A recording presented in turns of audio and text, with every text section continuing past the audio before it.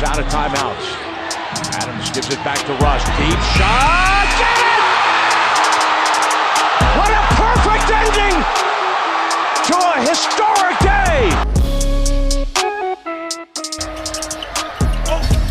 SGA trying to size up Russell. Oh, what a nifty move. Found enough space as he chisels his way to the rim.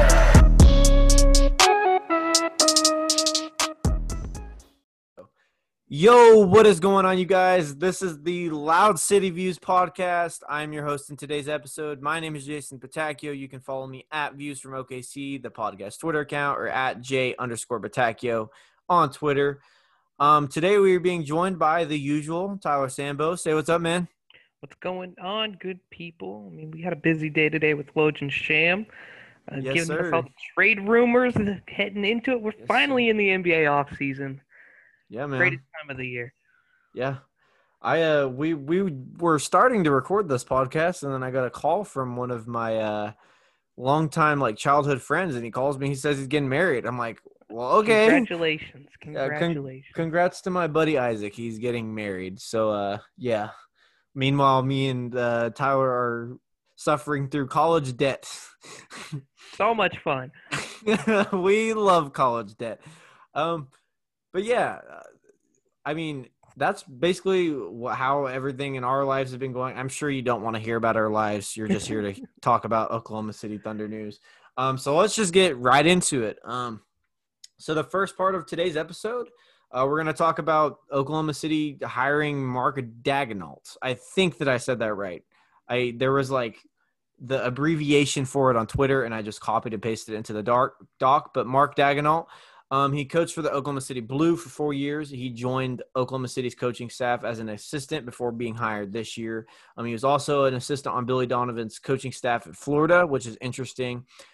He has a tenure for developing players, which is the most key thing that I think led to his hiring. But he was also an in-house candidate, which means that Presti had a good look at him just from an organizational standpoint, especially within the G League.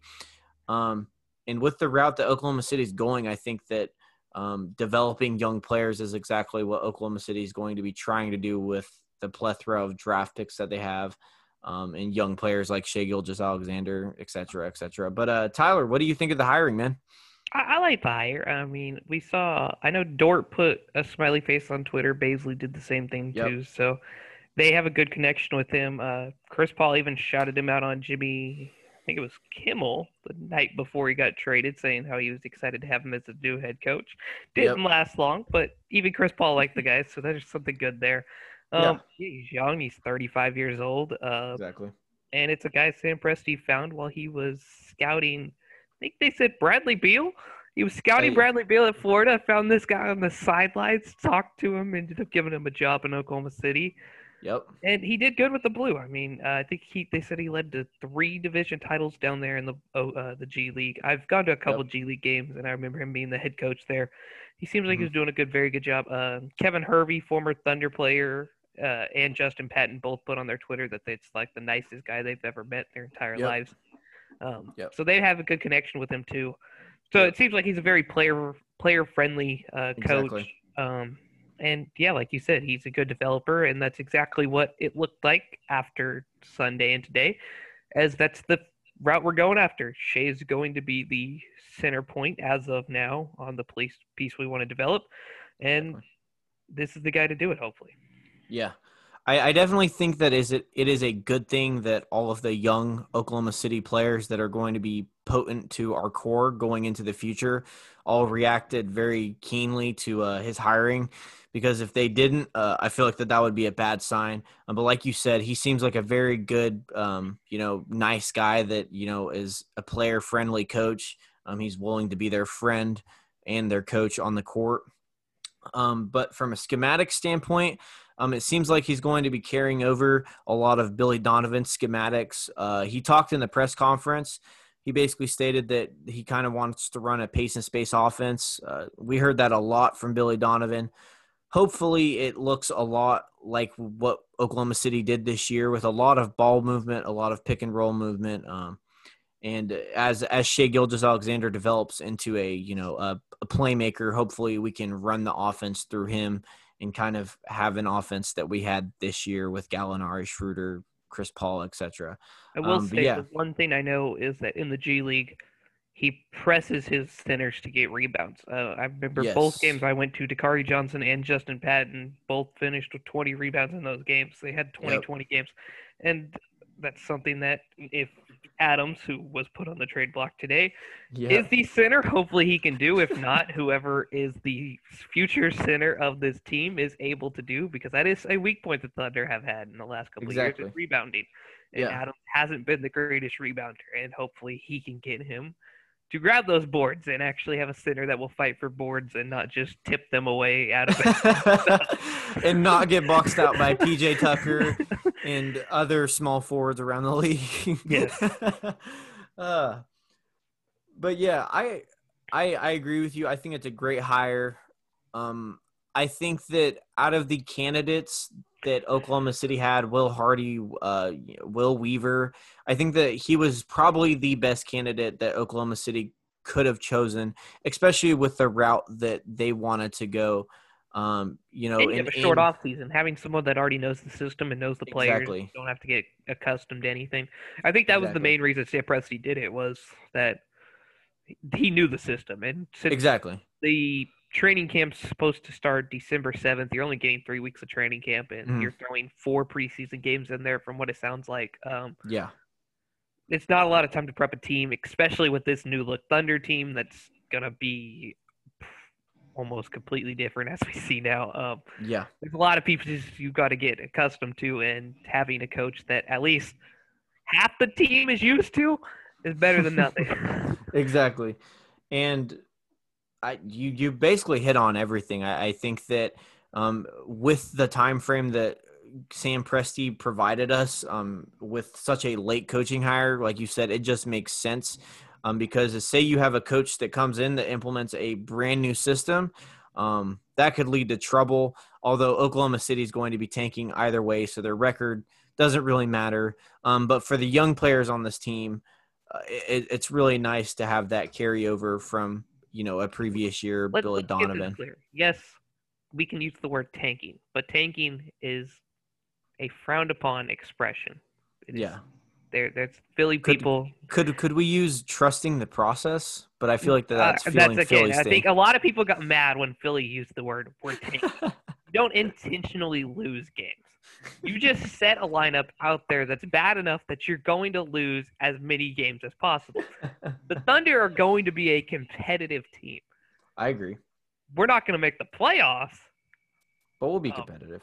But we're not going to also go out there and intentionally lose every game to get the first overall pick. That's not how the Thunder are going to play next year. We're not tanking. I just want to put that out there as the abbreviation. We're not tanking. We're going to be a middle of the road West team. But that Tyler, finishes like 10th to 13th. But Tyler, Cade Cunningham looks so good. He looks so good. Okay, first off, we haven't seen Cade Cunningham except high school. Let me see him at Oklahoma State. But then Tyler, but Cade Cunningham, Tyler. Emoni Bates is the guy I'm more interested in, okay? Come on. Cade Cunningham, Tyler. Come on, man. Come on. Tank for Cade. Come on. Again, come on. Get on the hashtag. Cheating, according to some NBA fans. So I want to put that out there. We're not tanking. They changed the lottery rules for a reason to where the 3 worst in the league have the same odds. 7 and 63 Bobcats didn't get the first overall pick. They ended up with Michael Kidd-Gilchrist instead of Anthony Davis. You think the Charlotte Bobcats wanted to tank to 7 and 63 to get the second pick? When you put it like that, it kind of there's no point to tank. There's no point. That's true. And look at the Pelicans. And look at the Pelicans. This isn't the NFL. This is not the NFL. Look at the Pelicans. Exactly. They had a bad record, but it wasn't worse than the league, and somehow they got the first pick. Didn't they have supposedly tanked for Zion so that they could sign KD, Kyrie, and Zion? And got none of the 3. So I don't want to hear that tanking works, because tanking does not work. Okay. Tanking worked, then the Charlotte Bobcats would have had it. Well, yeah. Before we get more into a tangent, I think we're both into agreement. We really like this hire. it's great for Oklahoma City, great for the players, great for the young core that is going to be this Oklahoma City team going into the future. I really like it. We'll see if it lasts. It could just be, a bridge coach from when we start being or the Thunder Oklahoma start City's being. only had 3 coaches since 2008. And That's something very that true. Sam Presti prided himself on in the press Very conference, true. saying that he's not one of those teams. There was a guy who asked that, and he said, "Why are you not a coach that has brought in eight different coaches like the Knicks or the Suns?" Yeah. And he said that he's learned everything from the 3 coaches here, and he hasn't felt like it was an opportunity. And in both those situations with Scott Brooks and Billy Donovan, the fans called for those coaches' heads 3 years in advance. Yeah. And Sam Presti stuck it out in all of them, and I think that shows he's dedicated to his coaches. And I think Mark at 35, he's got a long waiver before he's officially released from this team. Yeah, and just looking at Sam Presti's tenure with the coaches, I don't think many GMs around the league will have a beer before they mutually part ways. A cheap beer at that with their head coach, especially when you offered that coach a contract extension and he didn't sign it. Yeah. like most GMs around the league would be like, okay, you're fired. I'll make sure that the press release says you were fired, not mutually parted ways. Fired, But Presti's not that type of guy. But anyways, we have a lot of news that we didn't get to, because like I said, we were busy with college. But most of this news didn't happen till yesterday or today. Till yesterday, yeah. But we couldn't get to it till tonight because of college, But anyways, so do you want to start with the Schröder trade because that happened first, or do you want to start with let's the CP3? start with that one. Okay. I know a lot of Thunder fans were mad about this trade, but first off, Presti's not going to win every trade. And look at this in the bigger picture. We traded Carmelo Anthony's undisclosed contract that everyone said the Thunder were going to have to cut for a first-round pick and Danny Green, who we can hope later on. Yes, I wonder how those. It was Dennis Schröder. I know he played an amazing season. I love Dennis. We all love Dennis this year, and we kind of expected more than the 28th pick and Danny Green. But for Dennis, he goes to a contending team after 3 days after I think it was 2 days after he said he did not want to go to LA. He gets traded to LA, which shows that Presti will not send everyone where they want to go. He's going to do what's best for the team. Exactly. I saw a lot of fans saying that if he cheated Schröder out that he was a bad person. No, it's business.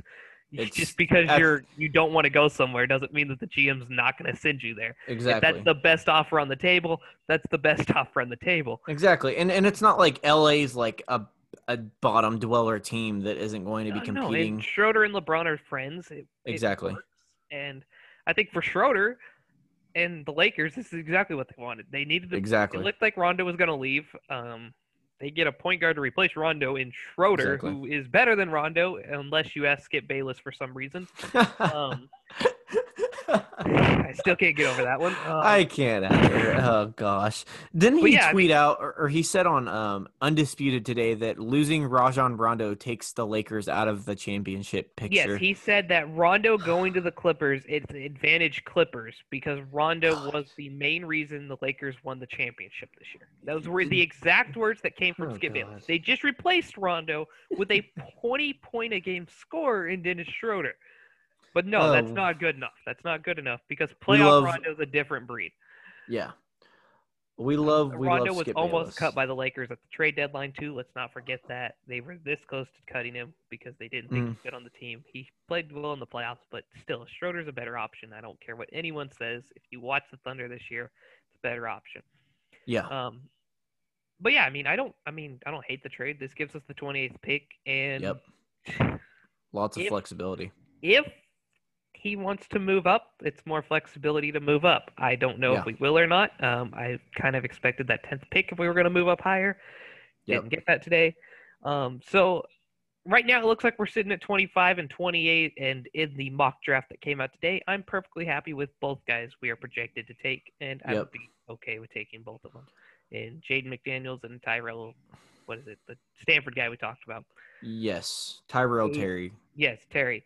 which are both Yes. guys we talked about that we both want on this team, and I love Tyrell perfectly Terry. fine with both those draft picks, and we can move on to next season. Yep. So Exactly. for Dennis, hopefully you go win a championship for the Thunder. Yep. Hopefully we flip Danny Green if he shows something.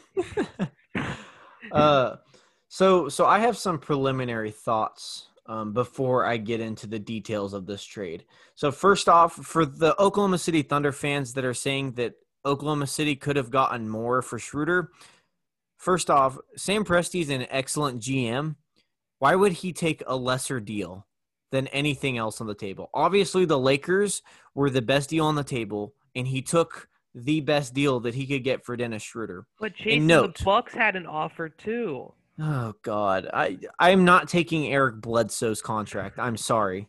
That and then what else did they offer? They offered It was Eric Bledsoe, and I kept hearing Thunder fans say they would have rather had Eric Bledsoe than Danny Green because Eric Bledsoe's easier to trade it. The first round pick is exactly like, anyways. So you have to think about it this way. I explained it on my Twitter. So at the time, Russell Westbrook and Chris Paul were still available. Teams are going to hold their assets for both of those point guards. Even Drew Holiday was still available at that time. So teams are going to hold their assets for all three of those players because they're going to want to make a run at them. They're not going to sell an asset off that could potentially land Chris Paul, Russell Westbrook, or Drew Holiday for a lesser point guard and Dennis Schröder. That just doesn't make sense. That's not how the NBA market works. And the Thunder got the best deal that they could. From what one more thing to clarify, on ESPN, their trade draft grade or the trade grade, they gave the Thunder an A- and the Lakers a C. Okay. Yeah. So ESPN said we won the trade by a mile. So to all you people saying Lakers won the trade, ESPN and Woj, who writes these posts, said the Thunder won the trade by a mile. Okay. And these are the experts. These are the people you have Twitter notifications on for. These are the people you stan. But that's my thought on the Thunder fans that are basically saying that Sam Presti could have got more for this trade. Now for my thoughts on the trade, I think it's a great trade for Oklahoma City. You get Danny Green, who's won in the past 2 NBA championships. He's shown the ability, shown is a very key word in that phrase, that he can shoot the three whenever he's on. He's a decent defender, although aging. And you get pick 28.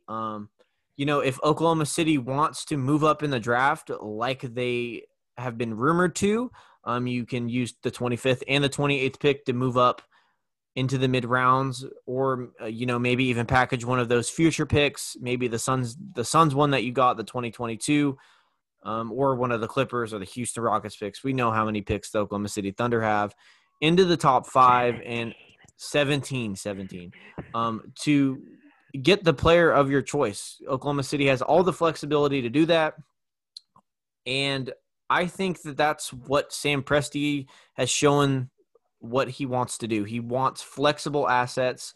He wants something that can provide more in the future. He did the same thing with Paul George. We have these trade trees forming in Oklahoma City. We have the Carmelo Anthony one, where Dennis Schröder turned into pick 28, Danny Green. That was Serge Ibaka. Yeah, Serge Ibaka turned into Oladipo. Yeah. Oladipo turned into Paul George. Paul George turned into Shea in the Clippers. Well, I'm just talking about the trade trees in general. You have the Serge Ibaka one, you have the Carmelo Anthony one, and then now the Russell Westbrook one that's forming with the recent Chris Paul trade. If we trade Steven Adams, the James Harden one continues. Exactly. So a lot of trade trees that are formed and continuing to form. It's like Sam Presti just continues to flip assets, which is a really good thing, and it just shows how good of a GM he is, shows how good Oklahoma City's player development staff is, just shows how good an organization Oklahoma City is. But my thoughts on the trade, I like the trade a lot more than people do, because I personally think that Danny Green is going to be kind of Oklahoma City's CP3 next year. Exactly. He's replacing that leadership. We lost a huge leader in that locker room, but Danny Green won great championships. Exactly. I don't think that he's going to provide the playmaking and the skill that CP3 brought, but the leadership is going to be there, and he's going to perform because he's going to have a chip on his shoulder. He was just traded from a championship Lakers team. He's going to want to show the league that he still has it.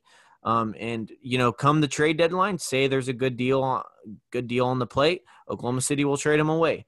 And we know how wings are in this league. Teams want them, especially 3-and-D wings. They're the most valuable asset that you can get in this league, other than an all-star caliber player and draft picks. But I will say, Scoop B. Williams did say that don't expect Danny Green in a Thunder jersey. They are trying to get a third team to finish. Yeah. Because the trade's not official till Wednesday night because of Exactly. the step-in rule where the Lakers can't trade back-to-back picks. Exactly. So because of that, that's why any of you guys, I've seen multiple people ask me that today. Why isn't the trade official yet? It can't be till after Wednesday night. As soon as the Thunder tell the Lakers who to pick at 28, that man I hate in a that. Lakers hat. They'll ask him how it feels to be drafted by the team that just won the championship, and then 5 minutes later, he'll be officially a Thunder. Yep. And then he'll have the Oklahoma City Thunder draft hat on, and he'll be all over the Twitter page. The stepping rule is so weird to me. I don't understand why. The stepping rule was created because of what Brooklyn did to themselves. It is to protect the team from pulling another Brooklyn. But I don't understand the draft provision. Like, why not just give the rights straight away to the team? Because honestly, it's very likely that Oklahoma City trades away the 25th and the 28th pick. So you're going to have one team contacting Oklahoma City, and then Oklahoma City is going to be contacting the Lakers to make that trade. That trade or to make that pick. Whoever the Thunder trade that 28th pick to, the Lakers would just call that. They're not calling the Thunder, who then calls that, who calls that. Because then it's like with the Hawks pick last year, do you really think that the Lakers called the Pelicans and then the Pelicans called the Hawks to take DeAndre Hunter? Yes. They called back David Griffin. Then David Griffin called back Rob Pelinka and was like, you better take DeAndre Hunter. Because I feel like if I'm the Pelicans GM, I'm going to be like, hey, I want you to take whoever was the 60th pick in the draft just to screw the team over. And they have nothing to do about it because they have no control over the situation. Watch, there's just like an NBA GM group chat. Like Sam Presti adds the team that he's about to trade with. And he's like, "Hey Pelinka, this is the people that we're trading with. Just text the group chat." That's probably not what happens. It's just a hypothetical. It's just something funny that I thought in my head. Obviously, I know that they don't call the Thunder, and then the Thunder calls the other team, and it's not like a domino effect. A full thing. It's funny to think about. Hey, if you've ever watched Draft Day, the movie, it is kind of like that. The guy at the Cleveland Browns has 5 different phones, and he's just sitting there in the 5 minutes, and he's like, hey. Oh, they made a trade. Hey, let me get him up on the phone. What'd you trade for? But, I mean, we're in a different age now. I highly doubt that's the same way. But, yeah, I mean, all in all, I don't expect Danny Green to be here. If he is, great leader. Yep. But for Dennis, go win a championship. That's all I have to say. Exactly. I'm rooting for Dennis Schröder. The second trade, the more interesting trade for OKC. Yes, the one that everyone wants to talk about. So today, was it at noon or 10? I was working on school. My phone started blaring. It was on the other side of the room. I walked over and had 25 different messages from people at 12:40. I want to say somewhere around there. it was 12:40ish. Yeah. All right, so Oklahoma City traded CP3 as we all expected for a 2022 first round pick with a ton of protections, but guaranteed ton of protections. Exactly. Kelly Oubre Jr. All the women in Oklahoma City are drooling, and some men are drooling. The first comment I saw on the introductory post. So I sent this to my friend, and I was like, "Hey, just so you know, Kelly Oubre's got a weird fan base because he doesn't really follow the NBA other than the Thunder." And so he was asking me how Kelly Oubre was, and I was like, "Good player, has a little bit of a weird fan base." And he goes, "What you're talking about?" And I was like, "They consider him the hottest player in the league." Just go read the comments on his Instagram page. He sends me the first comment on the Thunder official page saying, "Welcome to Kelly Oubre." And the first comment says, Sam Presti only did the trade to pleasure himself. Oh gosh. Oh gosh. I was Dude, like, oh, so this is what we're getting into. so just a bit of backstory. So somebody that I went to high school with, she drooled over Kelly Oubre Jr. right when he was drafted for the Wizards.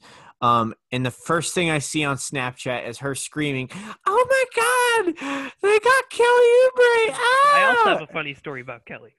And One of my friends, who's a Kansas Jayhawk fan, so he's a huge Kelly fan. Yeah. But also finds him in one of these guys who find him incredibly hot. So in the last 2 weeks, this man has left the Thunder bandwagon. Oh Started gosh. completely trashing the team, telling me how we were going to draft like 25 T Fergs with our picks and how we had Okay. no future and all this. And then Nice. the Kelly Oubre trade happens, and he sends me 15 happy faces with "I'm a Thunder fan again," and told him a whole bunch of like "Be gone, demon! I don't want you here anymore. We don't want you here." Then he sends me a picture of Kelly Oubre riding the horse, and it says Kelly Oubre on the way to Oklahoma City, and he's like, "I wouldn't ride the horse. I'd ride Kelly." And I was like, "Stop! Oh Just stop! God. Just stop!" Riding Kelly off into the sunset. You'll So love to yes, see it. we have a whole bunch of intriguing fans, and the comments on every post should be at least funny to read, I guess. But yeah, People- Kelly's 24 years old, good player. I like him. Will he stay? That's a question that I'm not for sure on, because he's a free agent, and I don't know how much he's expected to get, and I Yep. don't know if the Thunder want to pay that. And Yep. if it was me, I'm willing to give Kelly a 4-year 80. I don't know. I'm willing to give him 20 million. I'm not giving him any more than 20 though. Nothing more than 20. That's where I would cap it. He's a valuable wing. He's young. See what you can get him for him at the trade deadline. Obviously, like I said, wings are very valuable. Package him with Danny Green. That's a very valuable trade. I kept seeing the trade float around. I don't think the Warriors would be interested, but people kept throwing this out there that if Yeah. they are really interested in LaMelo Ball, Kelly Oubre and Steven Adams for Andrew Wiggins and the second overall pick. Yeah. And I feel like you would have to package pick 25 and 28 in there, though. probably. And that's Yeah. just a trade I saw thrown out on Twitter today. Mhm. I don't know how I feel about it because I kind of want it. And I want to see what Kelly does on the Thunder. Yeah. I'm not high on LaMelo as we have talked. Agreed. I know Presti is, but that's a different question. That's just a rumor. I mean, to be honest, The that could Draft Express came out and said that today. Who's the #1 mock draft guy? I think it's true now that Presti's interested in LaMelo. It's just a matter of if he pulls the trigger. But I want to see what hate Kelly it. can do. Jaden Lacroix, another player that I'm very interested in. Is it watching. Lacroix? I thought it was LaQ. Lacroix? I thought it was Lacroix, LaQ. Jaden Lacroix. I didn't hear anyone pronounce it that way when I read it. The Thunder even misspelt his name in their introductory post today. Oh God. But he did post on his story, Phoenix to OKC with a happy face, so he seemed happy about it.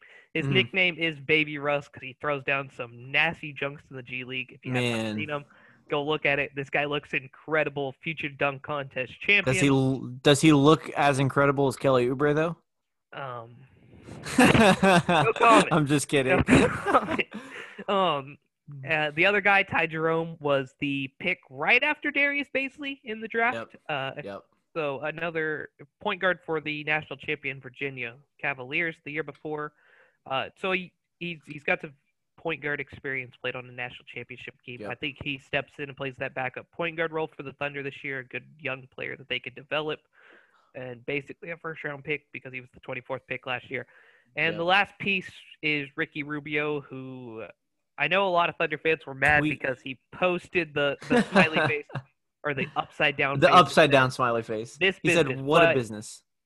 I know Alex Abrines tweeted out, and former Thunder player tweeted out, and he said, "Take care of Ricky Rubio for me, OKC." And somebody asked him about the smiley face or upside down smiley face, and he said that the reason he did that was Rubio had a kid 2 weeks ago, and had just said he was getting used to Phoenix, and then Phoenix trades him, and now he has to move him, his wife, and his new baby to a undisclosed location because we don't know if the Thunder want him, and I kind of feel for him. This is his fourth team in 4 years, and especially with a 2-week-old baby, I'd be kind of mad too. I mean, especially during a pandemic. You don't know where you're living right now. Yeah. He's going to be living at the Marriott for maybe a couple weeks. He has no clue. Honestly, right now, I'd just stay in Phoenix until anything's official. Yeah. Trading cap doesn't start for another month. In case they trade you in this month, I would stay in Phoenix if I'm Ricky Rubio. What hotel would Ricky Rubio stay at? Like, what kind of guy man's making $17 million a year. He can stay at any hotel he wants downtown. What are you thinking? Does he go to the Skirvin? I feel like Ricky Rubio is not a Skirvin guy. I don't think he's a Skirvin guy. Because isn't the Skirvin haunted? I see him being a Renaissance guy. I think he's the Renaissance. Yeah, Ricky Rubio does seem like a Renaissance hotel guy, which is a very nice hotel. I did stay at it. It's an amazing. Oh, Tyler, you're bougie, huh? My aunt rented out a room one night for us there. It was amazing. We legit got limo rides over to the Red Hawks game at the time. I know they're the Dodgers now, but it was really cool. So yes, if I think Rubio is living in a hotel downtown, it's probably the Renaissance. Yep. But he could have enough money that he could go rent himself a house in Oklahoma City for crying out loud. Exactly. And again, he could buy a house. He could buy my house if he wants. Ricky Rubio, do you want my house? If we keep Rubio, he plays a lot similar to Chris Paul, a guy that's going to get you 10 assists, about 15 points a night, and he's a great leader. And I don't mind having that as a starting point guard this year. Exactly. I think him and Steven Adams could run the pick and roll brilliantly this season if we keep both of them. I highly doubt it. But I feel like that would be something interesting to watch. And, I mean, the Thunder introduced him in their thing, so they at least – he's on the team for now. Okay. Yeah. Thunder acknowledged him. That's the main thing. Yeah. They didn't misspell his name like they misspelled Jaden Lacroix or LeCue, however you pronounce it. I think it's a LeCue because it says on Basketball Reference it's LUH and then Q is like in caps. So LeCue, Jaden LeCue. Out of all the 4 players in the trade, I'm most excited for Jalen Bell. Not gonna lie. Okay. So now that you broke down your thoughts for this trade, I'll go into mine. So first, the 2022 pick, very valuable. Very valuable. I saw Draft Express tweeted out that a lot of executives are expecting the one and done rule to be lifted that year, which means that pick is 1 through 14 protected, so it doesn't really matter. Isn't 2022? Isn't it 1 through 12 protected? It's 1 through 12, then 1 through 10, then 1 through 8, then 1 through 6, and then it's protected in like 2025. That being said, I assume that Phoenix is going to be good. Devin Booker is going to be in his prime. It depends on what happens there. That's true. From my assumption, I assume that Phoenix is going to be good. Yeah. Regardless of the outcome of these protections, Oklahoma City still gets a first-round pick. It's guaranteed. It's not one of those where it's like lottery protected, then you get 2 seconds. Yes, like the pick that the Thunder gave to the Hawks in the Melo trade, which looks better now. But it's not like the Rockets protections where it's like 1 through 5 protected, and if the Rockets get in the lottery, and they get like 1 through 5, then that can phase to like 2 second-rounders, which is really annoying and it sucks for Oklahoma City. But that being said, like I said, the 2022 draft, that draft is going to be full of young talent from high school and one-and-done players. AKA the first ever high school sophomore or high school player of the year. That was a sophomore, Imoni Bates, last year. Exactly. That's the guy everyone's looking at. Yep, that draft is exciting. Oklahoma City has I don't even know. How many picks do we have that season? How many picks do we have in the 2022 draft, dude? If Kawhi and PG want to leave the Clippers in 2021, and James Harden and Russ want to get traded, and we still. I mean, even at that point, we could say we're a contending team, and we still may have 3 top 10 picks because of the other teams. Exactly. Everything's looking really good. Oklahoma City holds a lot of precedence in teams' futures. But back onto that pick, like I said, very valuable. I'm a fan of that pick. Honestly, looking at it right now, it is One a little question. bit okay. Is it worth more than the 10th overall pick to you? I definitely think it is. Okay. I know that's a little bit of a hot take. Because with the 10th pick, you're more likely to trade the 25th, the 28th, and the 10th pick for, maybe a top 5 selection. But maybe that doesn't get Presti where he wants. So having the 2022 pick, like I said, you're going to view that draft is full of talent, and you could be getting guys that would be top 5 in this draft, possibly in the top 20, just because, you're going to be having high school seniors and those one and done players coming out. You know what I'm saying? Mm-hmm. I think any 2022 pick is really valuable, even second round picks, because It's a long time to tell, though. These guys are just juniors in high school. I know what you're exactly. saying. The only name that I would trust right now officially in that draft class is Imoni Bates. Imoni Bates. There's no one else that I'd look at right now and be like, that guy could come out of high school and play in the league. Imoni Bates is the first ever player, freshman or sophomore in high school, to win the player of high the school, year. the entire high school, in the entire Crazy. United States. He was a sophomore and won it. Anyone in this draft class, anyone in next year's draft class, he was better than him. He was better. Isn't his draft comparison Kevin Durant? I'm not for sure. I've like I said, I haven't done a lot of research on him. I know he's technically committed to Michigan State, but like you said, if they lift the draft thing, I don't see why he would not just go straight to the draft. He would just go straight to the draft.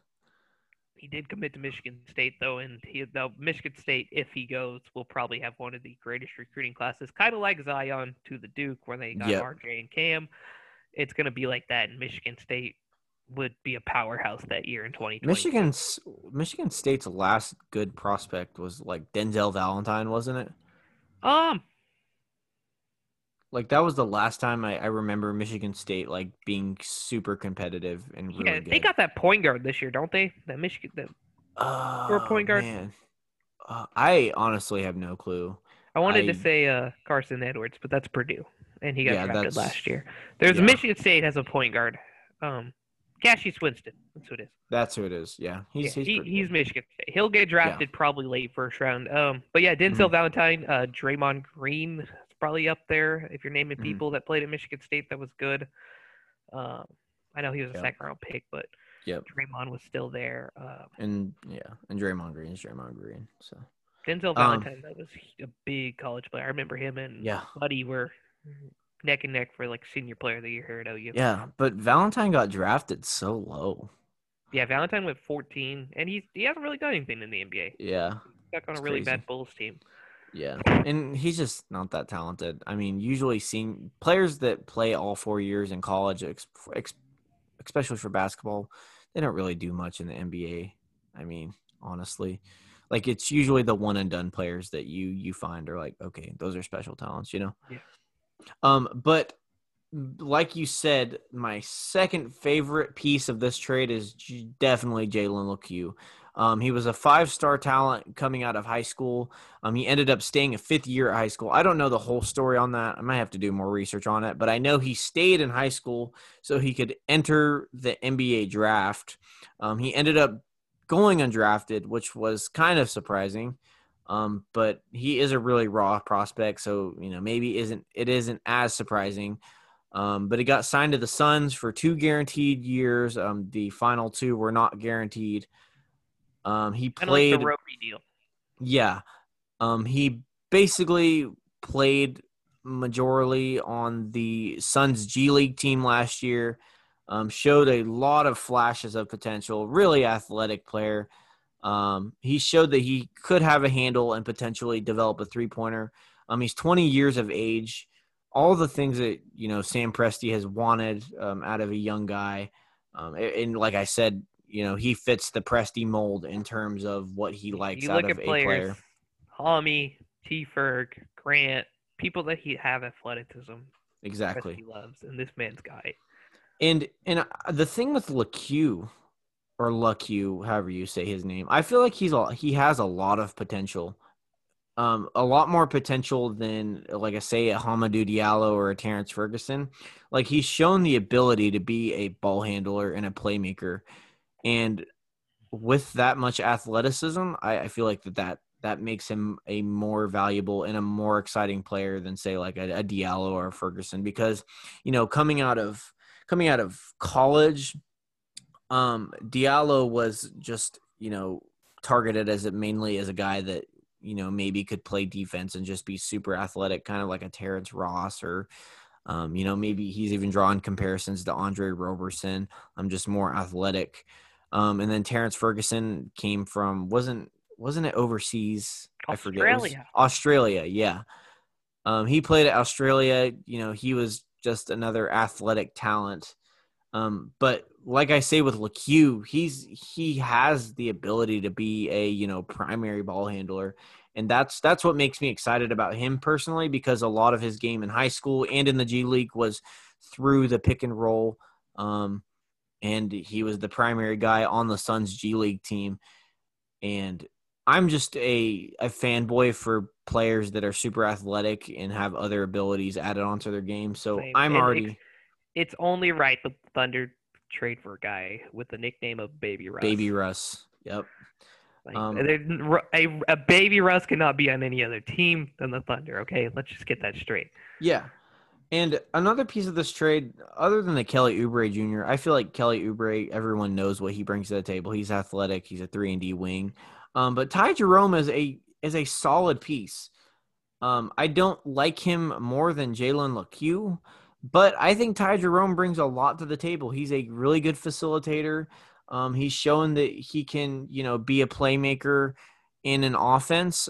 Obviously, he's not going to be, a major playmaker in Oklahoma City's offense, because we have Ricky Rubio, which may or may not be on the team, and Shai Gilgeous-Alexander and Jalen Luck-Yu.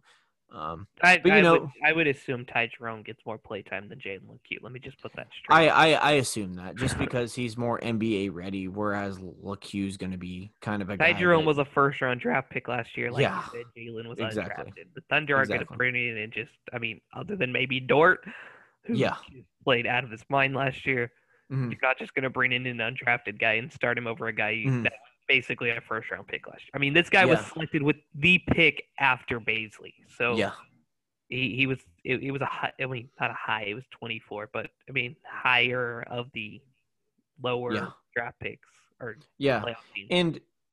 And Presti, I kind of wonder if he was savvy on Luck-Yu, and if Oklahoma City didn't sign Dort, if Luck-Yu would be a guy, or would have been the guy that Oklahoma City would have signed for their undrafted, free agent class last year, because Dort was on Presti's radar for a long period of time, and I wonder if he wanted Luck-Yu, because, like I said, he fits everything that Presti loves in an NBA player. We all know what Presti loves. Just look at his past draft picks. The only thing that he doesn't fit, I didn't watch a ton of film on him, but I didn't hear anyone say that he was a great defensive guy, and that's something that Presti definitely looks more forward more, and I think that's probably why he rolled with Dort, and it worked out brilliantly. I'm not trashing Dort at all, because what I've seen on tape from Luck-Yu, he's 6'3", but he's also 185, and for point guards that are 6'3", I feel like he definitely a Russ build. I see why he's named Baby Russ. Yeah, he's a Russ build, but he definitely has a lot more muscle to put on, a lot more weight to put on, and I feel like if he put on more weight, he could be more of a pivotal defender, because he's just going to get bodied down in the paint, being 185, or he's just going to get bodied by bigger guards. Honestly. But yeah, it's exciting. It's exciting. I love that pickup for Oklahoma City, but we can go ahead and move on to. Well, we gotta clear up the other side of this. We did give up Abdul Nader. Give up Chris Paul. The spark plug of Oklahoma City. we have to say that, because I kind of expected Nader to take a step. Last year, going into the year, I kind of was trashing Nader. He ask anyone that knew me last year, said that he was the worst player on the Thunder to start the season. And he proved me wrong. Yep. I was kind of excited to see Nader maybe play 25 plus minutes this year to just see what he could do, because other than the starters and Dennis, Nader was like the only guy that I looked at the bench last year and was like, I think that guy could give us 10 points. Well, and Nader at one point in the season was shooting 40% from 3 on like 2 attempts per Nader's game. a G League MVP, okay? The Yeah. Suns got a steal. They got an MVP and an MVP candidate in Chris Paul. I mean, that's how much we had to give up for Kelly Oubre, okay? That's how much they valued Kelly Oubre. You know, pivoting kind of to a serious note, back when I wrote a trade article on my little blog page, I mentioned Abdel Nader as the second most expendable piece that Oklahoma City had, just because he was shooting so well and being a nice bench piece / wing player for Oklahoma City on a pretty decent rotation / minutes. He's playing how many minutes was he playing? Like 14 minutes a game? Yeah, he's playing about 14. About 14, I'd say 15. Say 10 to 14 last year. And a lot of times he was Oklahoma City's spark plug. Like Nader hit a lot of big shots for Oklahoma City last year. He also played some surprisingly good defense. He didn't seem like the defensive type.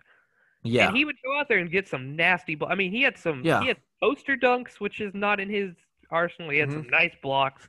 He did a little bit of everything. And I'm going to definitely miss Nader. He grew on me last year. Exactly. And Nader's not that guy that is going to flash and do a lot of things that, like pop on the court, but he does everything that you want. He brings a lot of effort every single night. He's not going to, have any excuses. He's going to keep his mouth shut.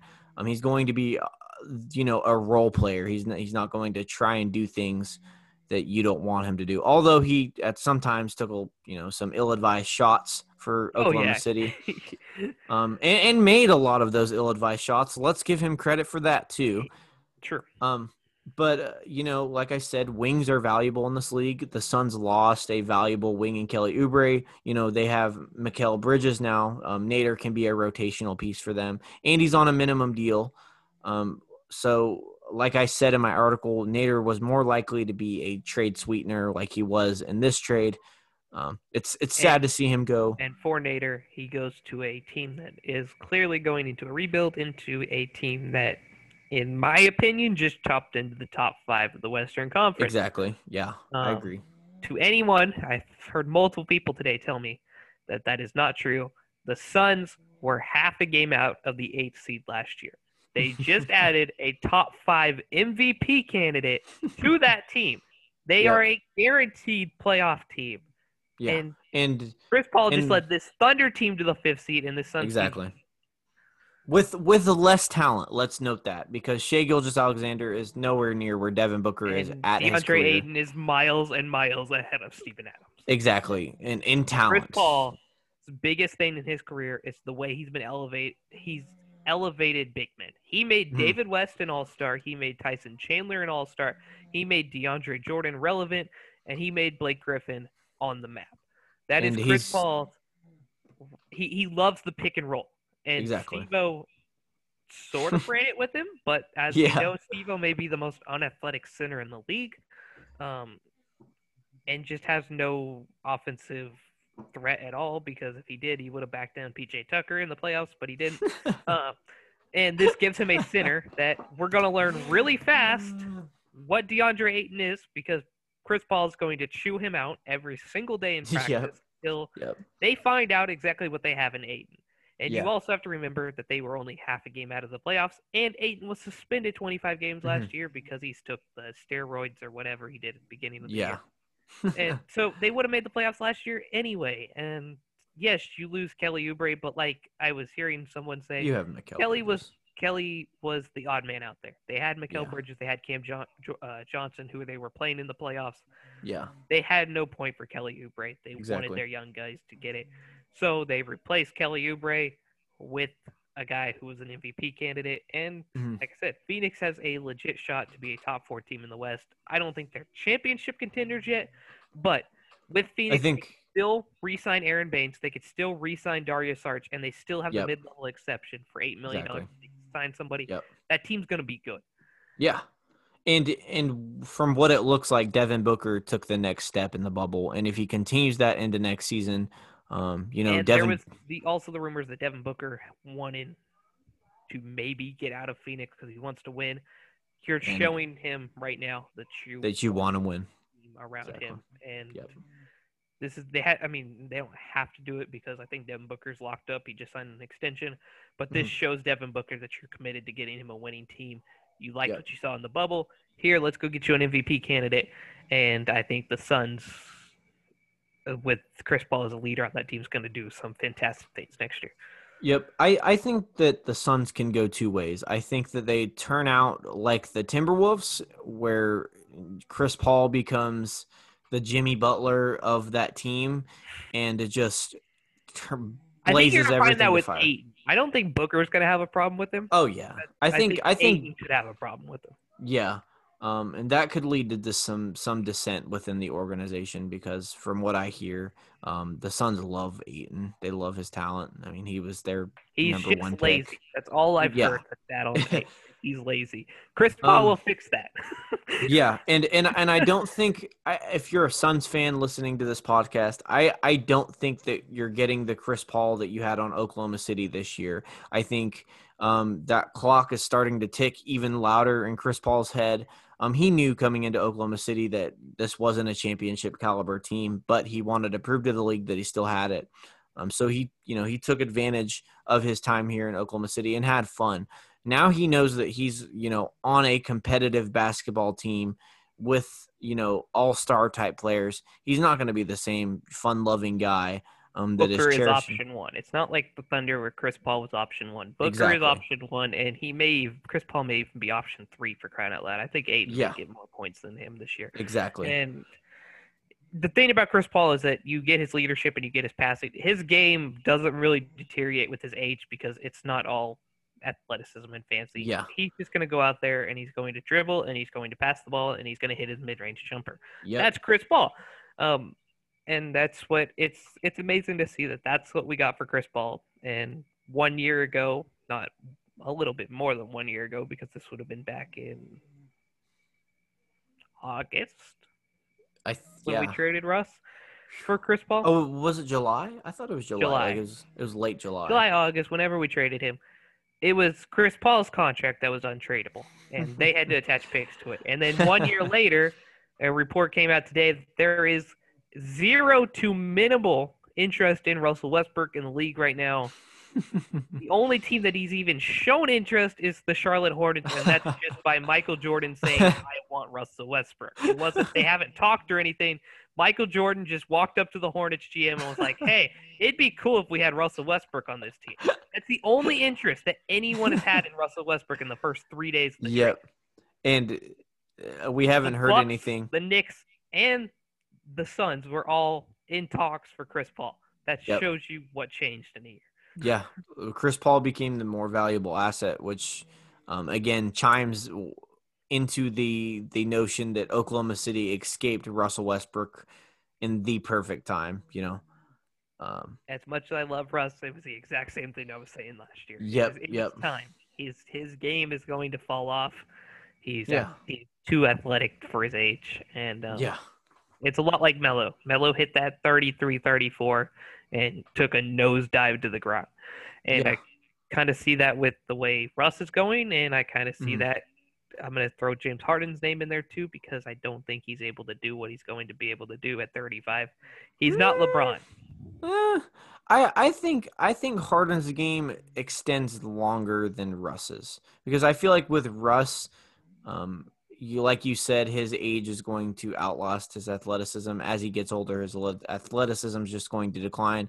Whereas Harden's game, I feel like a lot of ISO and running around, and at 35, I don't think he can do that. But the thing that's valuable in the NBA is the 3-point shot. And as long as Harden can continue to shoot the 3 off the dribble, then he's going to continue to be valuable around the NBA. And he's shown that he can be a catch and shoot type guy. I know that that's not what we've seen from Harden in the NBA the past 4 or 5 years.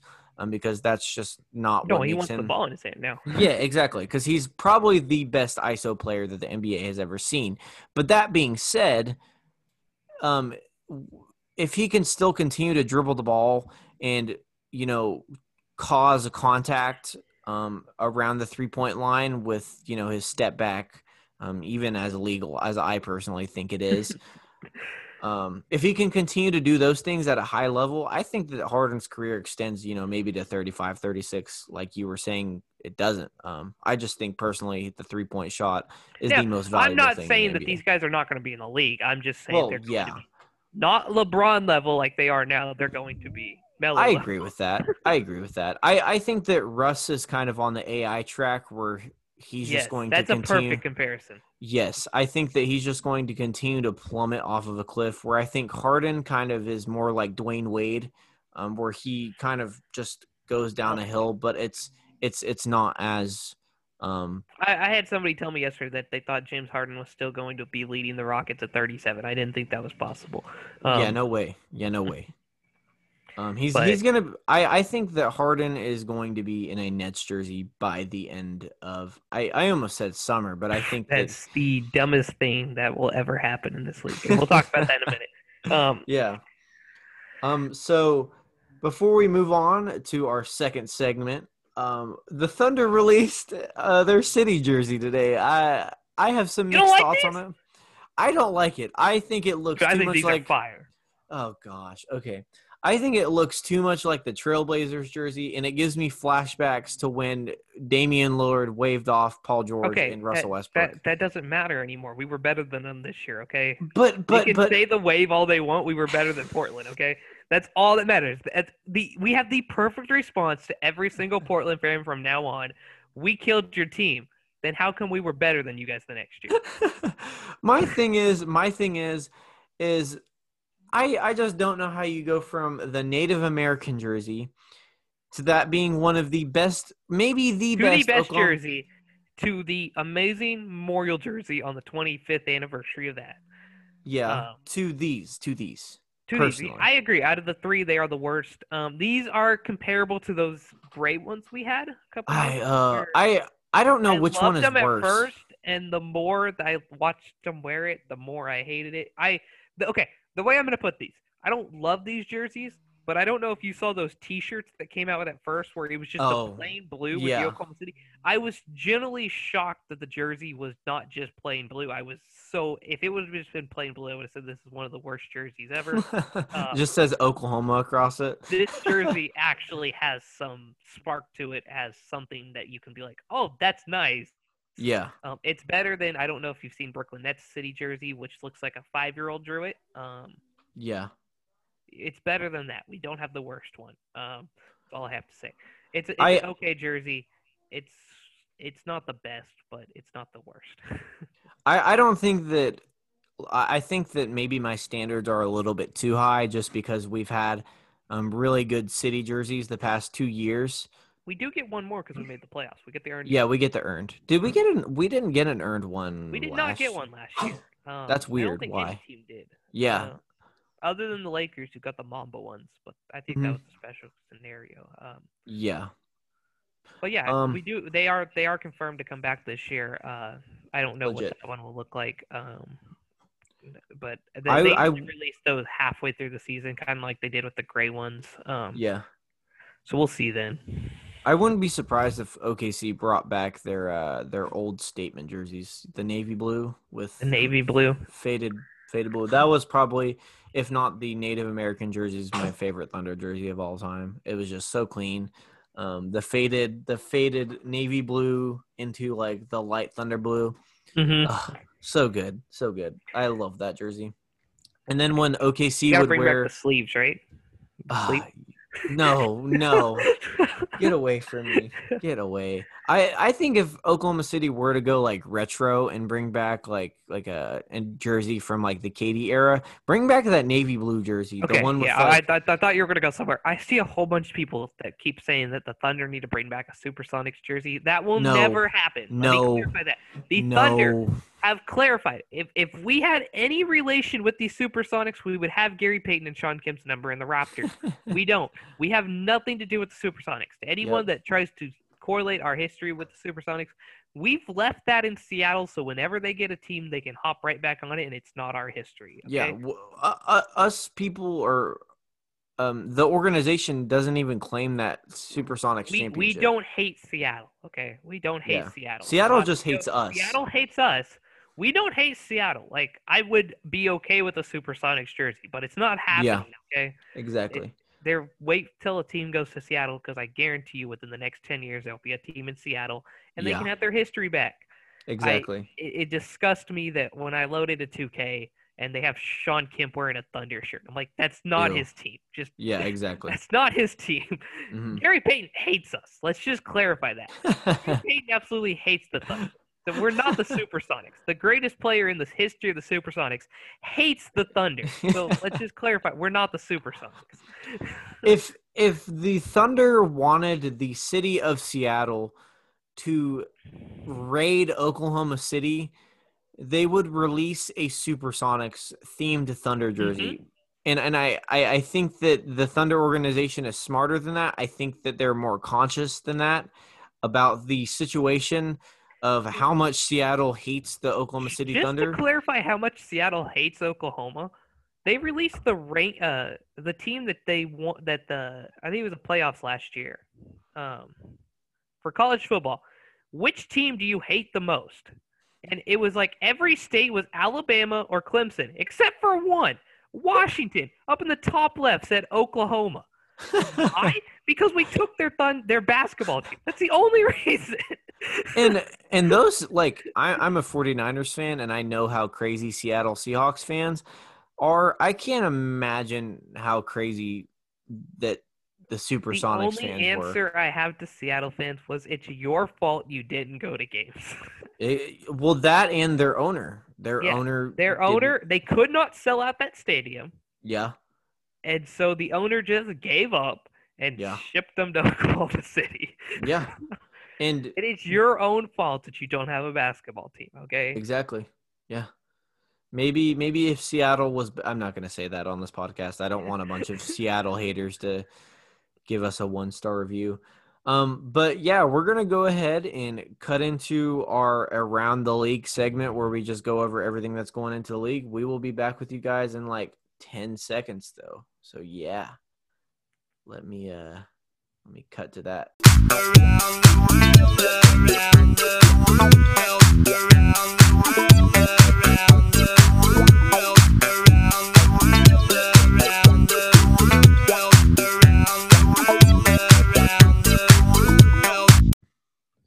All right, guys, thank you for joining us in the second segment in today's podcast. We hope you enjoyed the new sounder for our Around the League segment where we just go over everything that's going on that's not Thunder related. So we got a lot to talk about on this end too. So we'll get into the biggest news that me and Tyler feel is going on with this trade. So let me pull it up real quick. So Shams reported today that James Harden wants to basically leave Houston, and his top options are Brooklyn and Philadelphia. Okay. First thing I have to say is, how dumb does someone have to be to turn down $50 million a year? I think that says one thing about Houston. One, Tiller Fertitta, like I said that we're going to call him on the podcast because Kendrick Perkins called him that. I don't care. It's $50 million. They are guaranteeing to James Harden that he could have $250 million in the next 5 years. And you're not accepting that? You know what? Kudos to Harden. Hold on, let me sneeze. So what? He can go rot in Brooklyn with Kyrie Irving? He wants to win, and he knows he's not. He ain't winning in Brooklyn. Well, we'll get into that. We don't know if he's going to Brooklyn. If he goes to Philadelphia, I think that Philly's the team. I think Philly's a better shot, but the way it sounds like with what a couple people have said is that he mentioned Philly, but he's setting his sights on Brooklyn. Yeah. And if he goes to Brooklyn, this will go back down as one of the worst trades in the history of the league because after one game, Kyrie Irving's going to be like, I'm the third option. The man couldn't even be a second option behind LeBron James without pouting. How is he going to be a third option? Besides two guys who are even more ball hogs than LeBron. I'm not saying it's going to work, but I'm giving kudos to James Harden for wanting to at least try and win an NBA championship and make the effort to move towards winning an NBA championship. Okay. I'm not saying that Brooklyn team is going to work, but on paper it does look nice. When are we going to start acknowledging as James Harden as a problem? Because Dwight Howard goes to Houston, and it does not work. Chris Paul goes to Houston, and they said there's some chemistry issues between them. Chris Paul leaves, ends up being a great team leader in Oklahoma City. Russell Westbrook doesn't complain for 10 years in Oklahoma City. Talks about how James Harden talks how highly he loves Russell Westbrook and all this. And in 1 year, James Harden is already not even acknowledging Russell Westbrook in the locker room when Russell Westbrook's trying to help him out and just ignores him. Harden thinks of himself so highly. And you put him on a team with the guy who has even more ego than him in Kyrie Irving and a guy who just called himself the GOAT a week ago. Like, how is this going to work? I don't even think Kyrie and Katie are going to work. And I saw my friend told me today, and he goes, you put Drew Holiday on Brooklyn, and they're more dangerous than putting James Harden on Brooklyn. And I completely agree with that statement. Because there's too much offense. There's too much offense and only one ball. I agree with you on that. I definitely agree with you on the ego part, right? I think James Harden on Philadelphia, that team is good. That team is really good. Because are you willing to give Ben Simmons and 2 first-round picks to Houston? I honestly, that's a lot.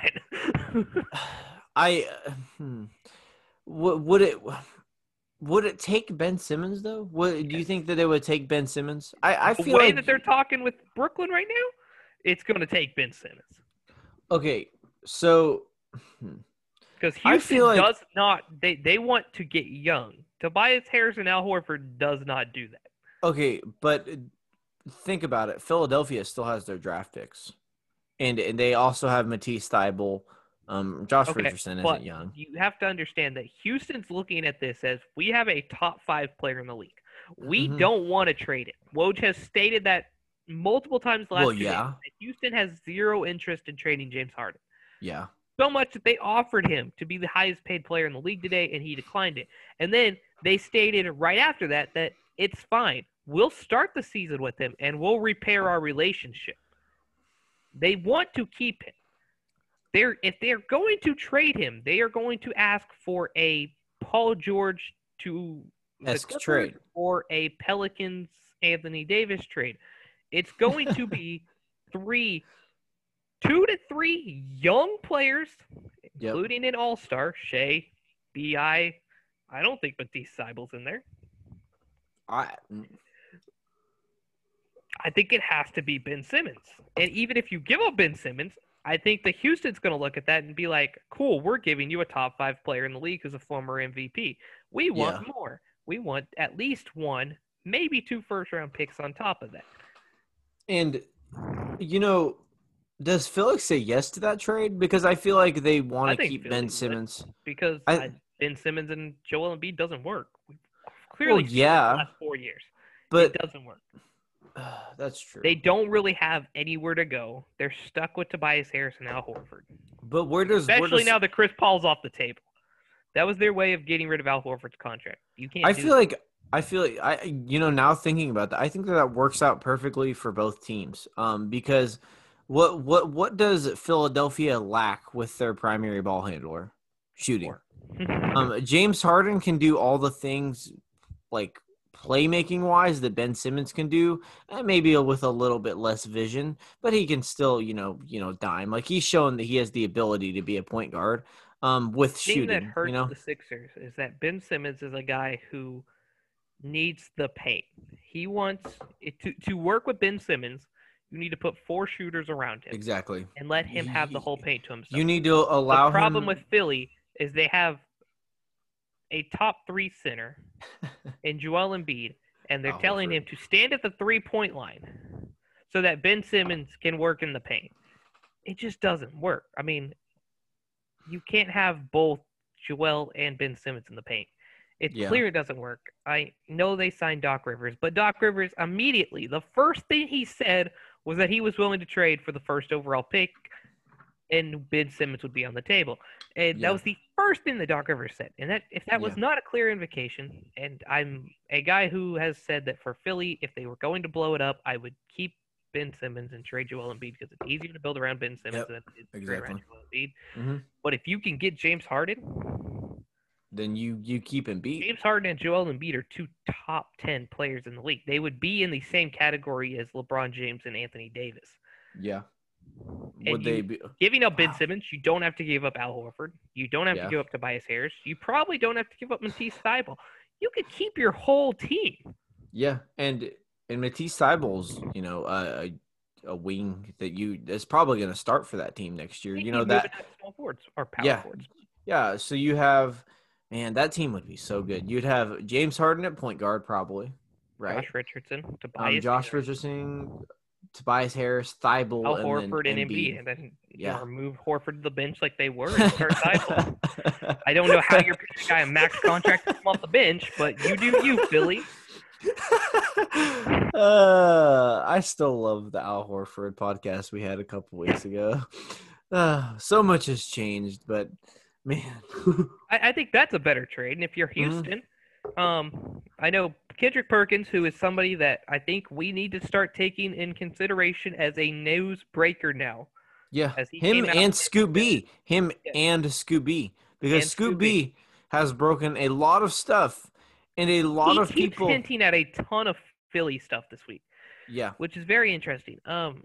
But I mean, Perk was the one who went on national television, and we know he has the relationship with these guys. Oh yeah, him and Russell Westbrook, Russ and Harden both.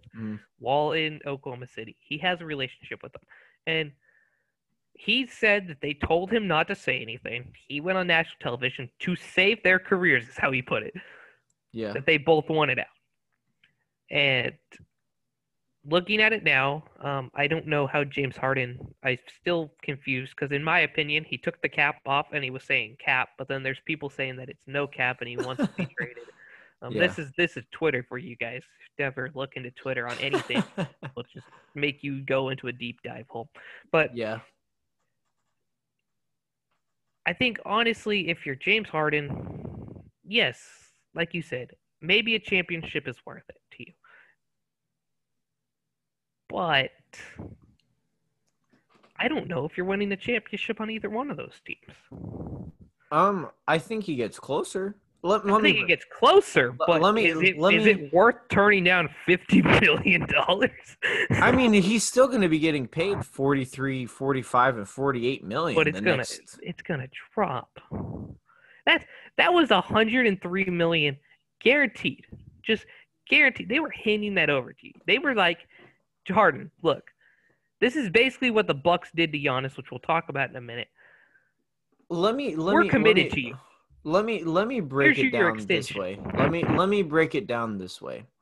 So Harden had to make the difficult decision to say, am I going to take money and to dwell on the Rockets, who probably aren't going to be competing for a championship because they'll be a playoff team, but they're not going to be competing for a championship. I think he learned that this year, losing in the second round to the Lakers. Or he can choose to take less money, but still making a lump sum, 43, 45, and 48, and then I think it's 38 mil this year for the next 4 years, is it? Is it 3 years on his contract? I thought it was 4 left. I could be wrong. Because they gave him a 2-year extension. I don't think you can extend anyone past 5 years. I could be wrong, but that is a damn lot of money. And I think that Harden recognizes that, And even with the salary cap implications with the pandemic, yes, $50 million a year is a lot of money. But I think Harden is the type of guy that cares about his legacy, and I think when it comes down to it, If he cared about his legacy, he wouldn't shoot as many free throws. Okay. That's what leads the Houston Rockets to win so many games in the regular season. Note That's what that. makes It doesn't so good. I'm not gonna joke. It is a very effective way of getting points. And a lot of Thunder fans, including Matt Pinto, if you listen to Thunder Radio, absolutely hate James Harden's game. And I think anyone in the NBA is going to tell you I hate James Harden's game. I like James Harden as a player. I just hate his game. It is fake in my opinion. It's there and drives and flops to get a foul call, and the rest give it to him every single time. In the regular season. It doesn't work in the postseason. I mean, he's still working in the playoffs. As long as Dort wasn't on him, they give him every foul call he had. Yeah. But I like I said, going back to what I was saying. like I was saying, Harden's at the point of his career. He's 31. He's at the point of his career where he wants to win an NBA championship. That clock is ticking, and he knows that. Obviously, I don't think that Brooklyn works, but NBA players before they join teams feel like that they can put their ego aside and help a team win an NBA championship. Couldn't even work with Russell Westbrook. Let's just get this straight. He couldn't work with Russell Westbrook. Or Chris Paul. So what makes him think that he's going to work with Kyrie? Kevin Durant and Kyrie Irving. and like I said, talent-wise, that team looks really good on paper. But that team, I mean, if Plus, the Harden trade that ESPN drew up where they don't give up Kyrie, which is what Perkins said that the Houston's asking for, and which would just be hilarious, I think. If they but Kyrie the Irving they're asking for would be Karis LeVert, Spencer Dinwiddie, Jared Allen, Joe Harris, and DeAndre Jordan with 3 first-round picks. Who's left on the Nets? I think that they take the Lakers approach and they just signed a bunch of high-value vets. I know that Houston's supposed to send back PJ Tucker in that trade. Yeah. But I mean, if you're Brooklyn, you use those 3. Have somebody starting at center. Okay. Let me break it down. So if you're Brooklyn, in that situation, you draw in valuable vets that are willing to take the minimum or the MLE. I don't know if but Brooklyn you only would have still... the $8 million. The Lakers didn't get that extra contract. Well, they were able to sign a whole bunch of guys. They were able to sign Danny. They were able to sign KCP. They were able to sign who else? Avery Bradley. You take Danny Green and KCP off that Lakers team, and they're not contending. I mean, they're still contending, but they're not. KCP and Danny Green were 2 of the major reasons they won a championship this year. Yeah. But like I said, excuse me for yawning, you can get a lot of guys on the vet minimum, and I'm sure that there's tons of players around the league that are more than willing to sacrifice taking money, kind of like what James Harden did, to take the vet minimum to compete for a championship. I'm not saying that the Brooklyn Nets would be a championship team because I agree with you. I don't think that Plus, many you egos. have one of the greatest passers at head coaching the 3 best ISO players in the league. Well, okay, note this. I don't know if it was in Woj's article or Sham's article or somebody's article, but Harden stated, or from what it was rumored, that he wants to work in the offense with more ball movement. So maybe that's a sign. Maybe that's a sign that Harden. You're telling me that James Harden, who wouldn't even let Russell Westbrook be the point guard this year, is willing to just be like, all right, Kyrie, I'll go stand in the corner. You can be the ball handler. Because James Harden's not doing it. James Harden's entire game the last 2 years has been, give me the ball at the top of the key. I'm going to ISO this and hit my step back jumper. I mean, think about this. So when Chris Paul and James Harden played together, the majority of their minutes were separated from each other, except from in the final minutes of the fourth, right? So you get a bunch of dudes on the vet minimum. I feel like KD can play anywhere on the court.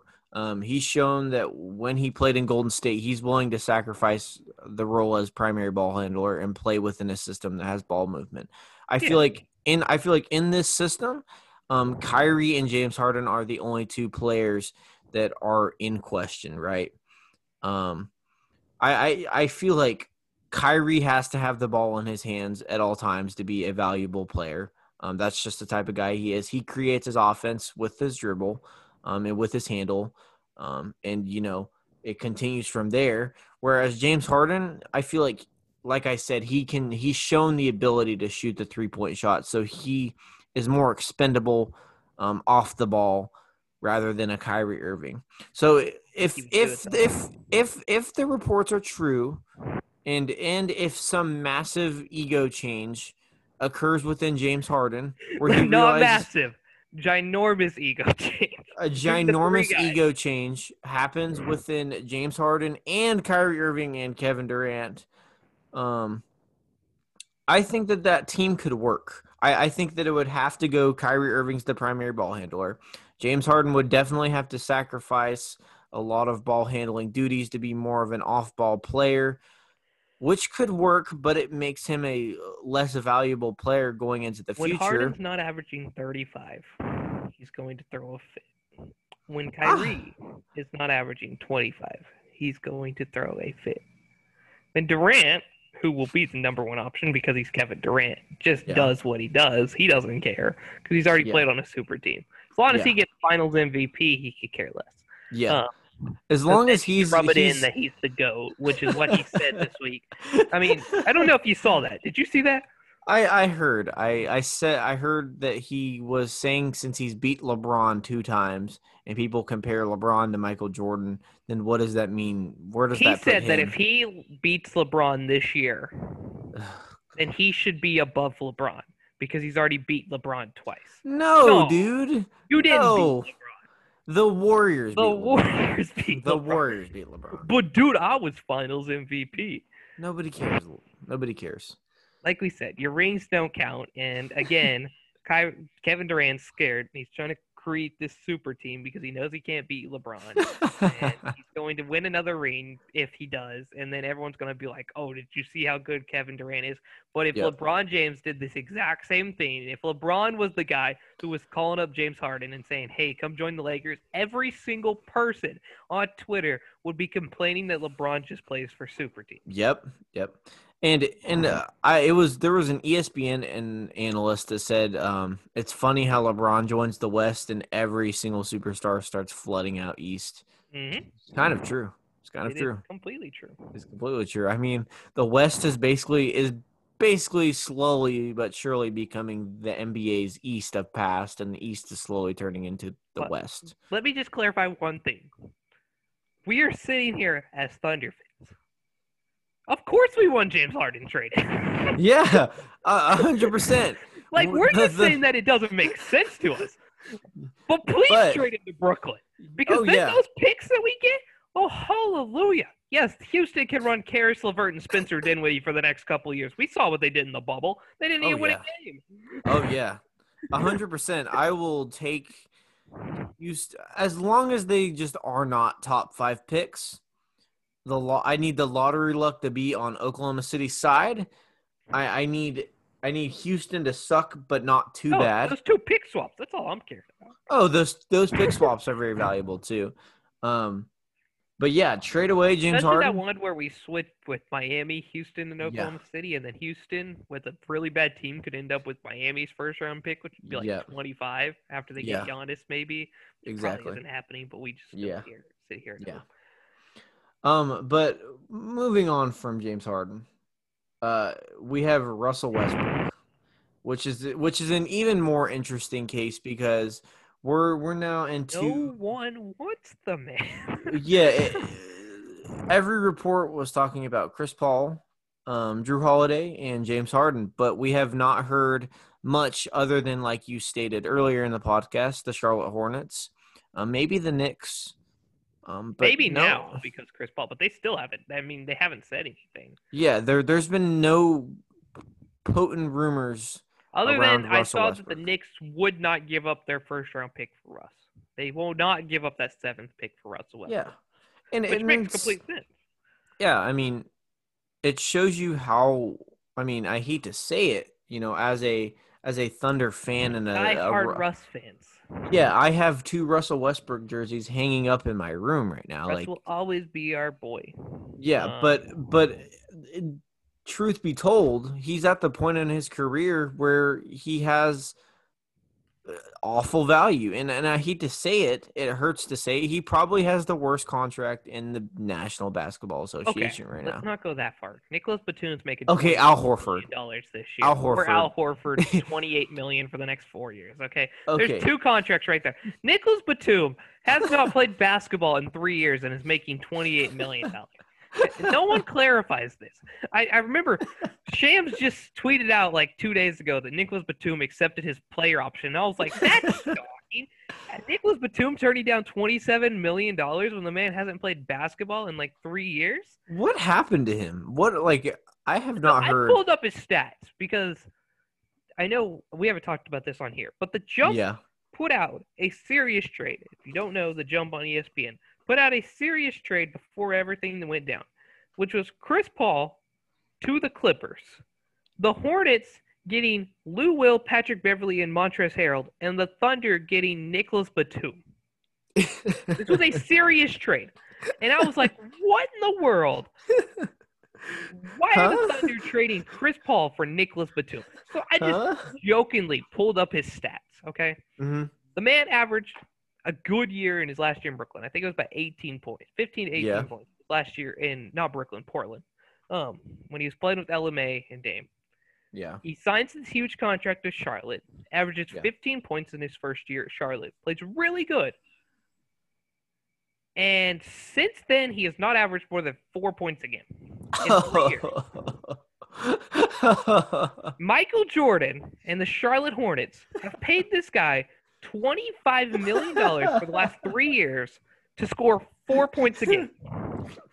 Oh, man. And the Jump had the serious audacity to say that the Thunder would trade Chris Paul to the Clippers in return for Nicholas Batum.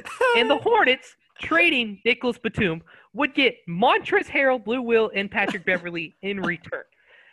I don't know if they switched up the teams and thought Chris Paul played on the Hornets still, because that was a thing that formerly happened. It wasn't the Charlotte Hornets, but he did play for the Hornets, and maybe they just – I mean, we haven't seen Nicholas Batum. Maybe he was in a Thunder jersey and just no one has seen him. I still don't understand. But yes, Russell's contract is bad. Let's just get But not worse than – It's not Nicholas Batum's $27 million player option that the Hornets are paying him this year. Thank you for correcting me.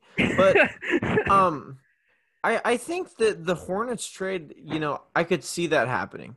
Nicholas Batum for Russell Westbrook. Contracts match. The contracts match. They do match.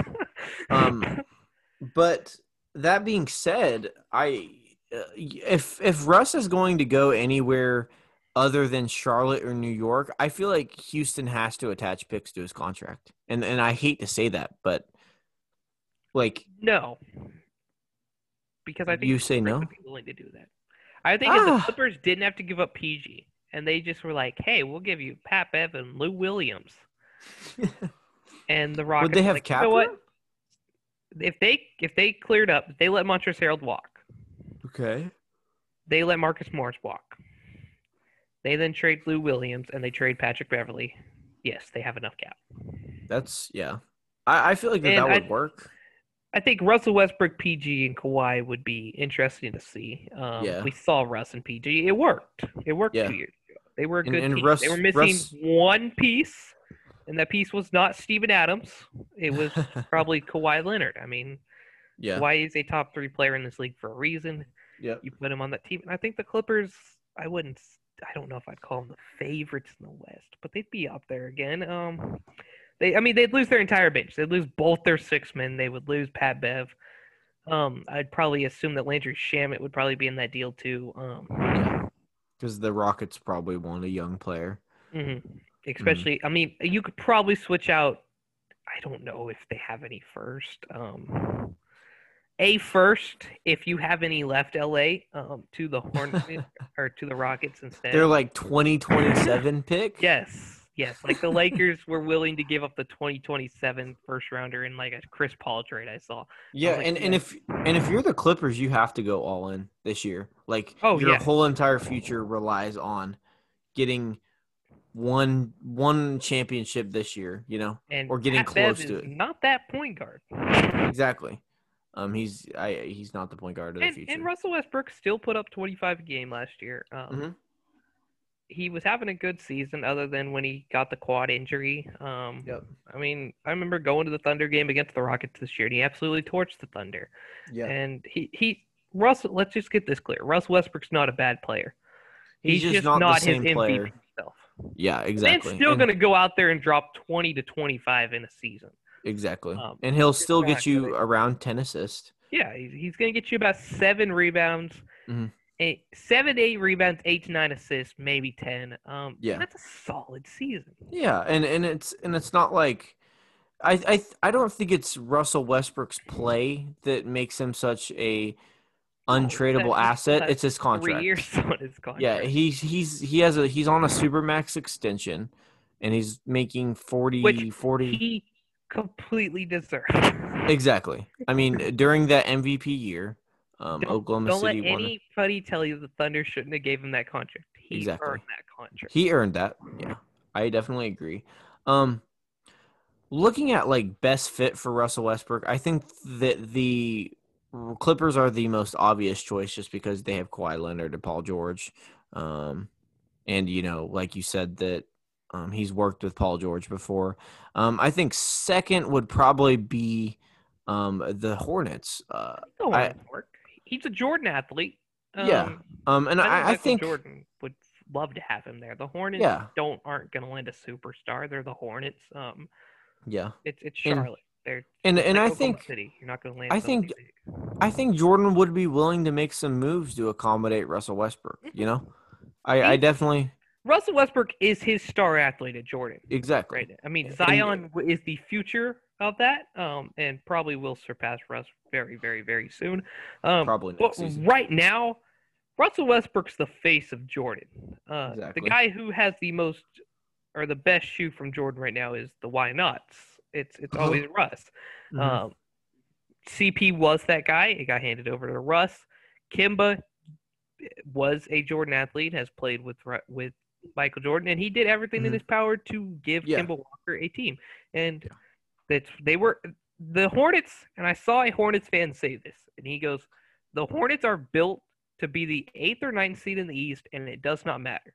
Yep. They legit had Kimba Walker, let him walk for absolutely nothing, and still finished with the exact same record they had the year before. Exactly. And from a business perspective, adding Russell Westbrook to that team, that gets fans in arenas. I mean, even though we're in the middle of a pandemic, I guarantee you that whatever capacity the Hornets will set, I assume there's only 5 or 10 teams that are going to allow fans. I assume Warriors. Yeah. Oh my gosh. Doing why does my 50%.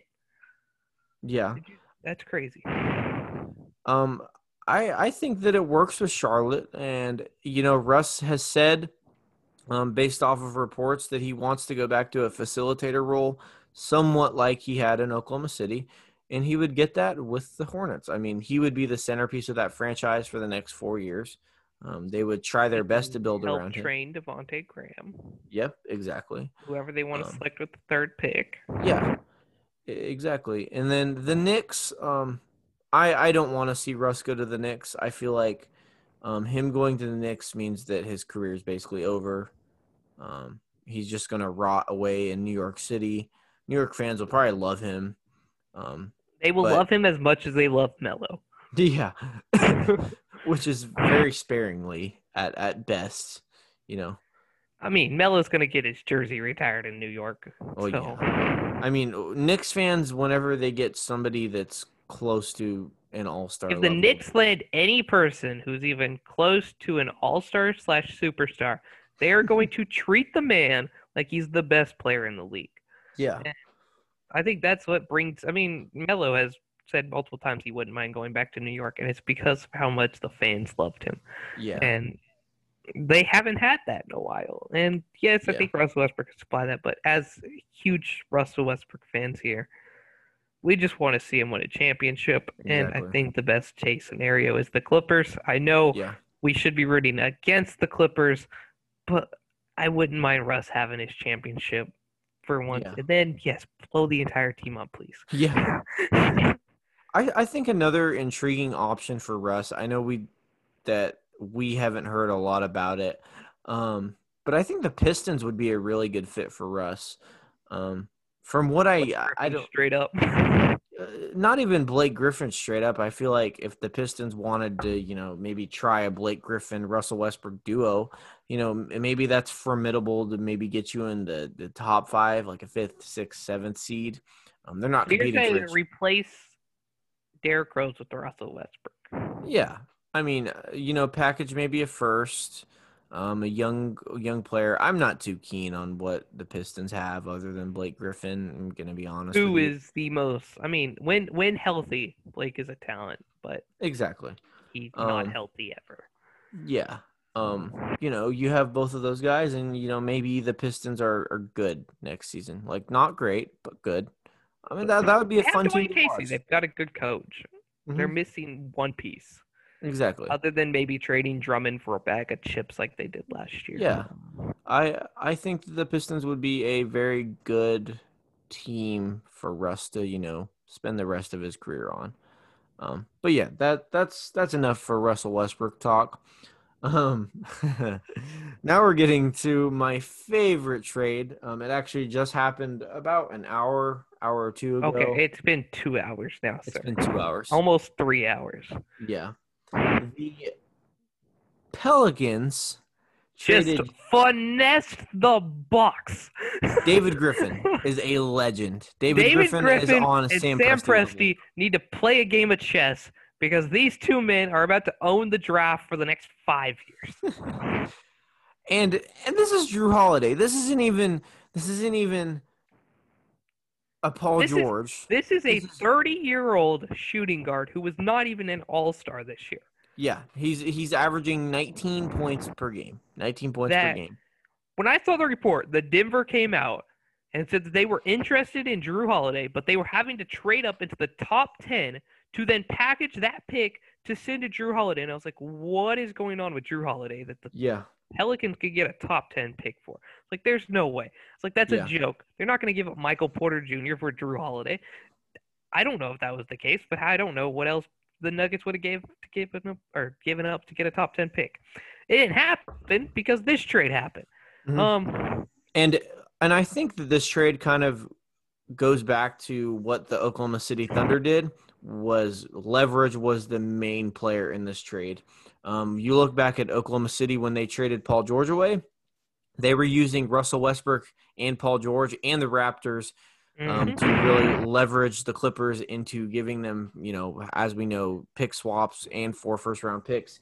Because if Paul George wasn't on that Clippers team, Kawhi Leonard was going to sign with the Lakers. That's what he told them, and the Clippers knew that. So they had to make the best offer that Sam Presti wanted because Sam Presti was in control, and they made that deal. So kind of looking at it from David Griffin's perspective, David Griffin's a really good GM. We've seen that today. When he was with LeBron, he always put a contender around LeBron, and now what he's doing here in New Orleans, same exact thing. He got lucky with Zion, and he sees that he's got BI now, and he's got maybe Lonzo. I don't know if they trade him now. But you go into next year, and you have Eric Bledsoe at the point. You have, I'm going to say, undisclosed player at the shooting guard because I don't know who you're playing there right now. Josh Hart, even Lonzo maybe. You even maybe move Eric Bledsoe over to shooting guard and play Lonzo at point guard. Yeah. Small forward to BI, Zion at power forward, and Derek Favors is probably going to leave. So you move Jackson Hayes. Jackson Hayes is a good talent. I like. And Jackson you Hayes. just got 5 first-round picks from Milwaukee. 3 first, 2 pick swaps. I know. I'm going to say It's 5 first, okay? Let's just get that Mhm. clear. They got 5 draft picks for 30-year-old Drew Holiday, along with Eric Bledsoe, Who's a who flippable asset? who's Note a that. flippable asset and Mhm. is a 15-point a game starting point Or, guard yep. who is just as good as Dennis Schroeder or anyone else. Yeah. They also got George Hill, who shot 50% last season and Yep. 40% from three. One of the Yep. best backup point guards in the league, averaging about, Mhm. I think it was about 11, 12 points a game for the Bucks last year. That's a huge loss for Milwaukee. Yep. Is Losing George JJ Hill off Redick that bitch. is JJ Redick still He's still in the Pelicans. that He wants that bench playoff streak backcourt? to start continuing. That bench backcourt, George Hill and JJ Redick off the bench. You got some shooters. You got some shooters. You got some And shooters. you finally have a healthy Zion going into next year. You have BI who turned into an all-star. Yep. Like, the Pelicans are set for the future, especially. I mean, if Giannis does leave Milwaukee, which it looks like now, if he leaves Milwaukee, he's leaving them in shambles. Let's just put that Yeah. straight. It's shambles. Shambles. They Yeah. just threw everything at the table and said, please, we promise we can build a team around you. Here's Yep. our last ditch effort. I mean, they just, as we saw, they traded for Bogdan too. They gave up basically their entire team and said, let's go, Giannis. We get it. You have not had a championship team. We got you this year. Let's go try Yeah. something different. And Holiday, Middleton, and Giannis, that's a solid big three. I'm not too keen on Middleton. I think he's overrated.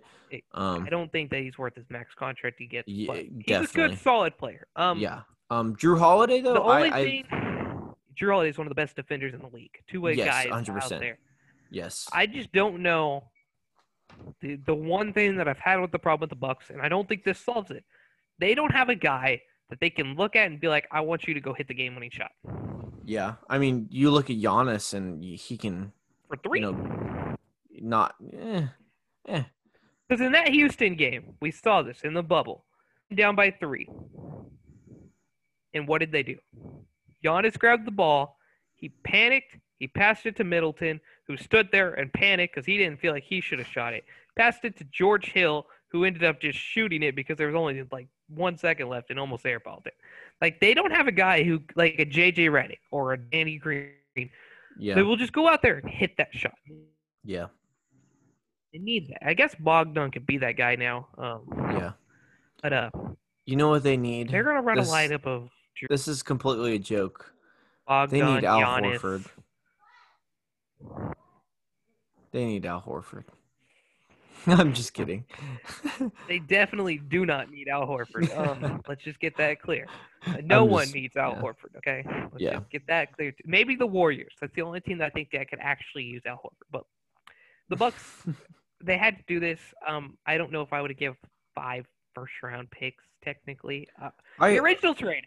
So let me put out the way I described this. So I saw Sham put out, the deal was Eric Bledsoe, George Hill, and draft picks.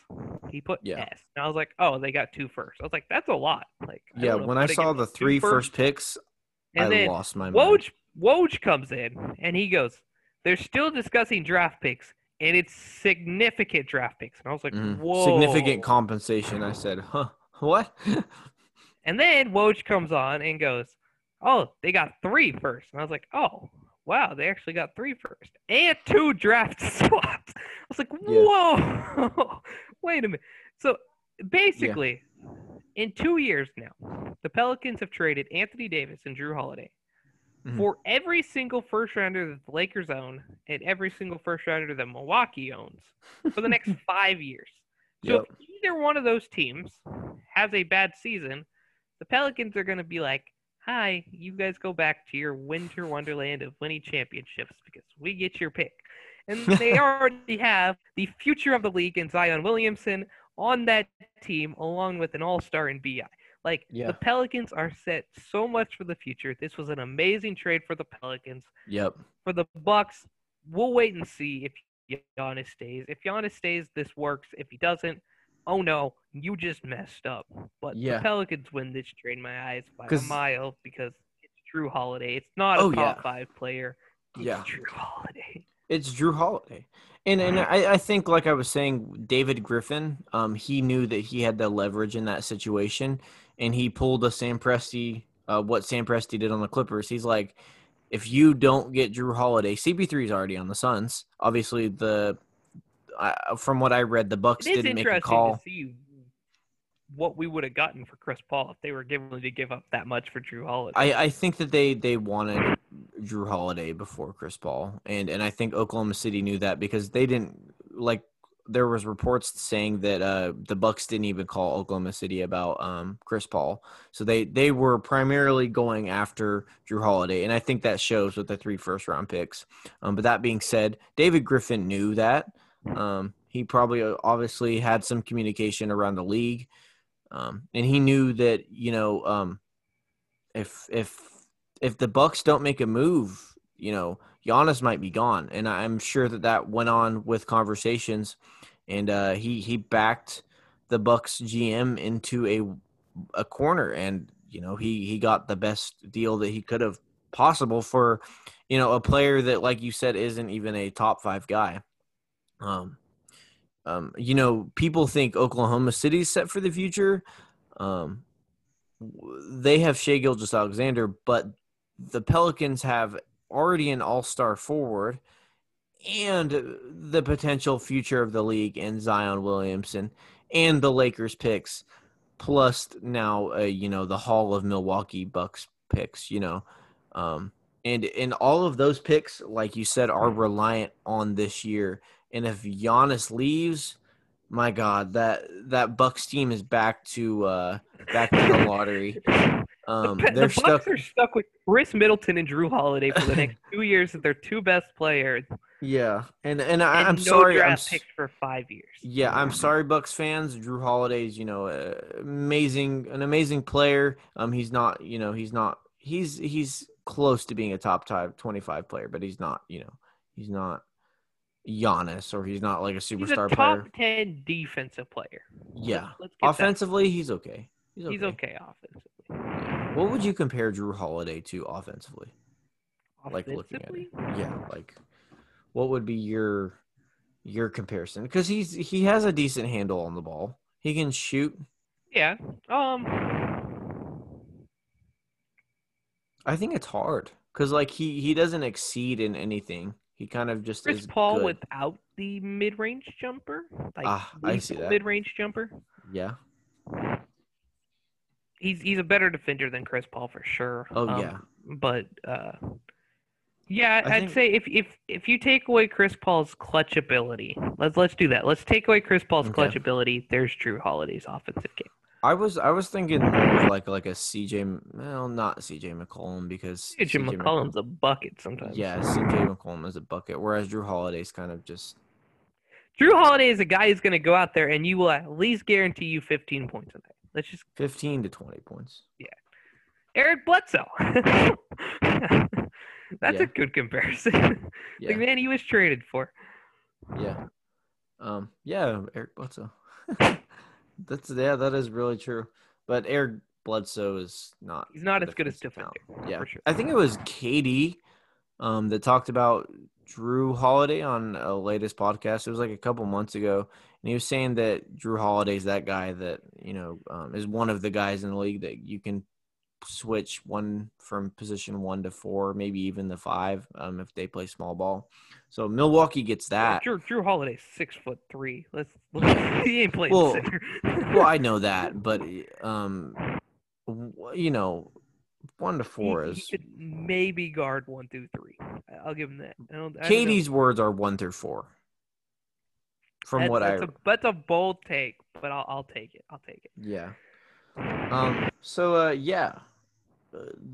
David Griffin's a top 3 GM now in my book. I'm pretty sure he is in your book too. I think it goes Presti will go Warriors GM. I think it's Ron Adams. I still don't know his name, and then we'll go David Griffin.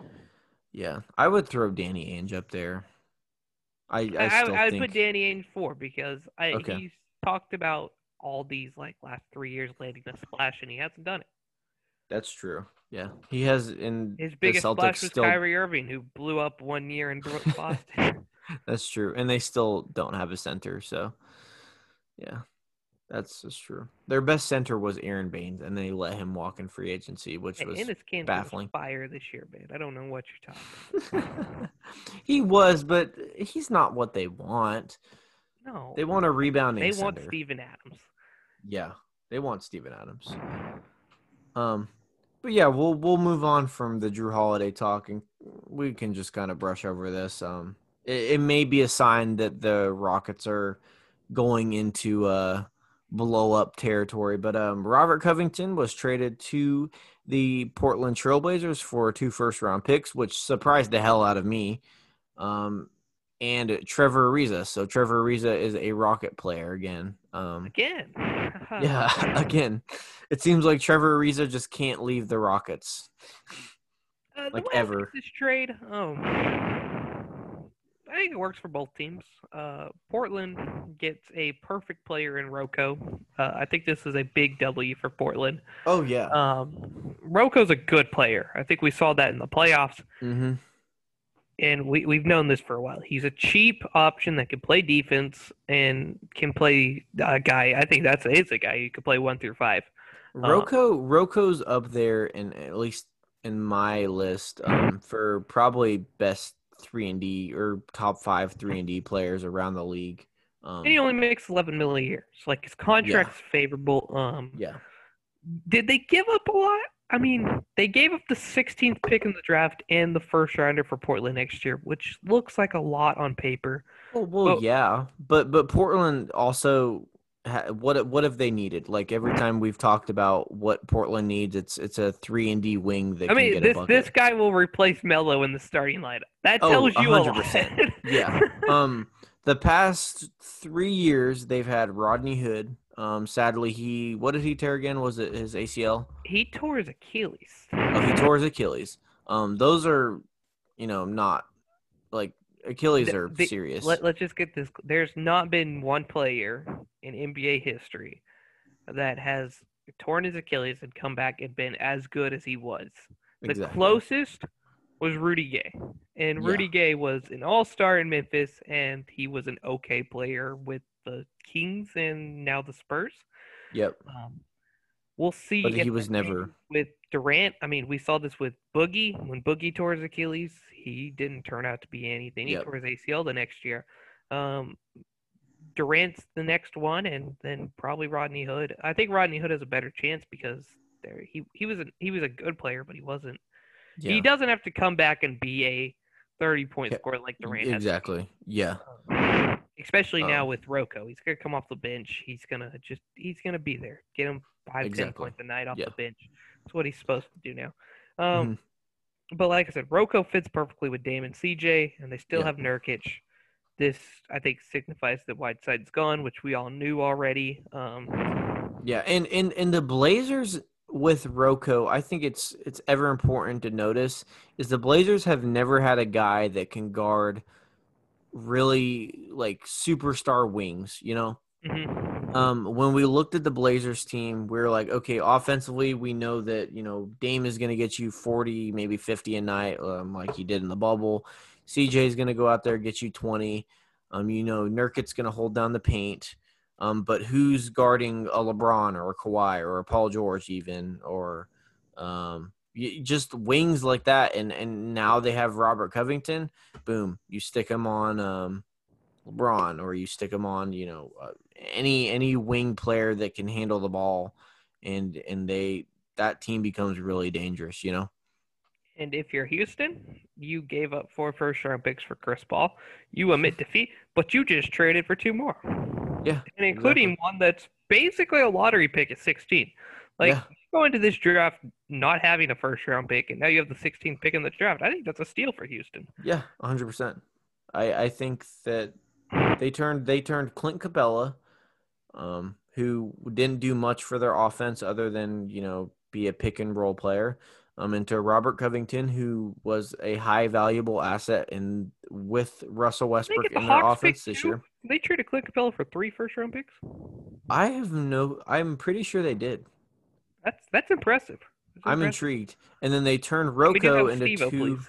Yeah, they turned Rocco into 2 first-round picks. So, in a vacuum, The you first said good move that the Rockets GM has done in a long time. yeah, New guy steps up and does something good. and maybe this is a sign for the future. Maybe that this guy makes good deals, and I assume that maybe it isn't, but I think this is a sign that this could be a sign Houston for isn't going to be a brush over. yeah. I think, especially in the Brooklyn take, if they got 2 first-rounders for Rocco, they ain't going to accept Jared Allen and Karis LeVert for James Harden. 100%. You're going to have to pay for James Harden if you want him. They're not just going to give James Harden away. And I think a lot of execs around the league look at Houston and they see Tiller Fertitta and kind of laugh, just from what I've seen. Because when you're 2 franchise players that you just traded for, and 2 you signed to a massive contract, are wanting to leave, I think that says a lot about when your who's superstar player turns down a $50 million contract. That says a lot about who's publicly running the states organization. that says something about the Rockets for sure. And teams are probably, like, not even gonna lie, they're probably laughing at the Rockets right now. And if they have a somewhat competent GM, from what it looks like from what we've seen with the Robert Covington trade, maybe it adds some common sense to what it seems like poorly ran Rockets team with Tiller Fertitta, Yeah, for sure. But that's honestly All all the trade we have. news we have right now, checking at 2:48 in the morning. Woj just posted, but it's just a thing on his story about Giannis. So we are good. As of now, I think we are good to go to bed. It is 3 a.m. Yeah.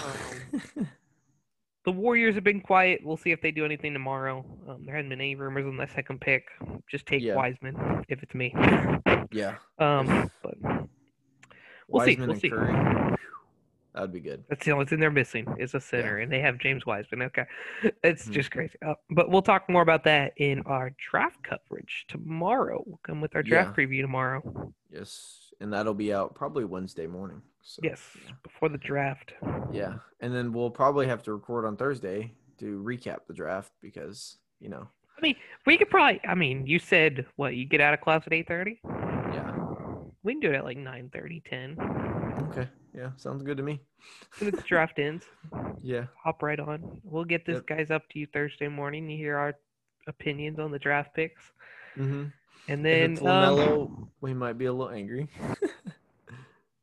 I don't know. I'll be happy that he's here, but I don't want LaMelo. I don't want LaMelo. If we do it, cool. But I don't want to be our future rest in LaMelo Ball. That's a hard thing to say. Wow. I keep seeing all these Minnesota fans on Twitter also saying that the only way they will give up the first round pick is if we give up Shea. If you guys even think we're trading Shea for LaMelo Ball, you would. If Presti did that, I'm pretty sure the whole Oklahoma City fan base would turn on him overnight. I'm dead serious about that. They would turn on him overnight. Shea is our darling. He's our darling now. Kelly has already become a darling in 8 hours, and that if Sam Presti trades Kelly Oubre, there's going to be 25% of Thunder fans that just get really mad at Sam Presti. Even if he trades him for a superstar, they're still trading Kelly Oubre, and they get mad. And part of that is gosh, I don't even want to think about this. Okay, on that note, that is the end of the podcast. Go give us a 5-star review on Spotify, iTunes, wherever you're listening to us at.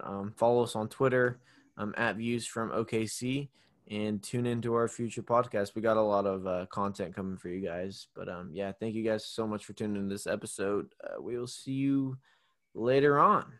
Peace.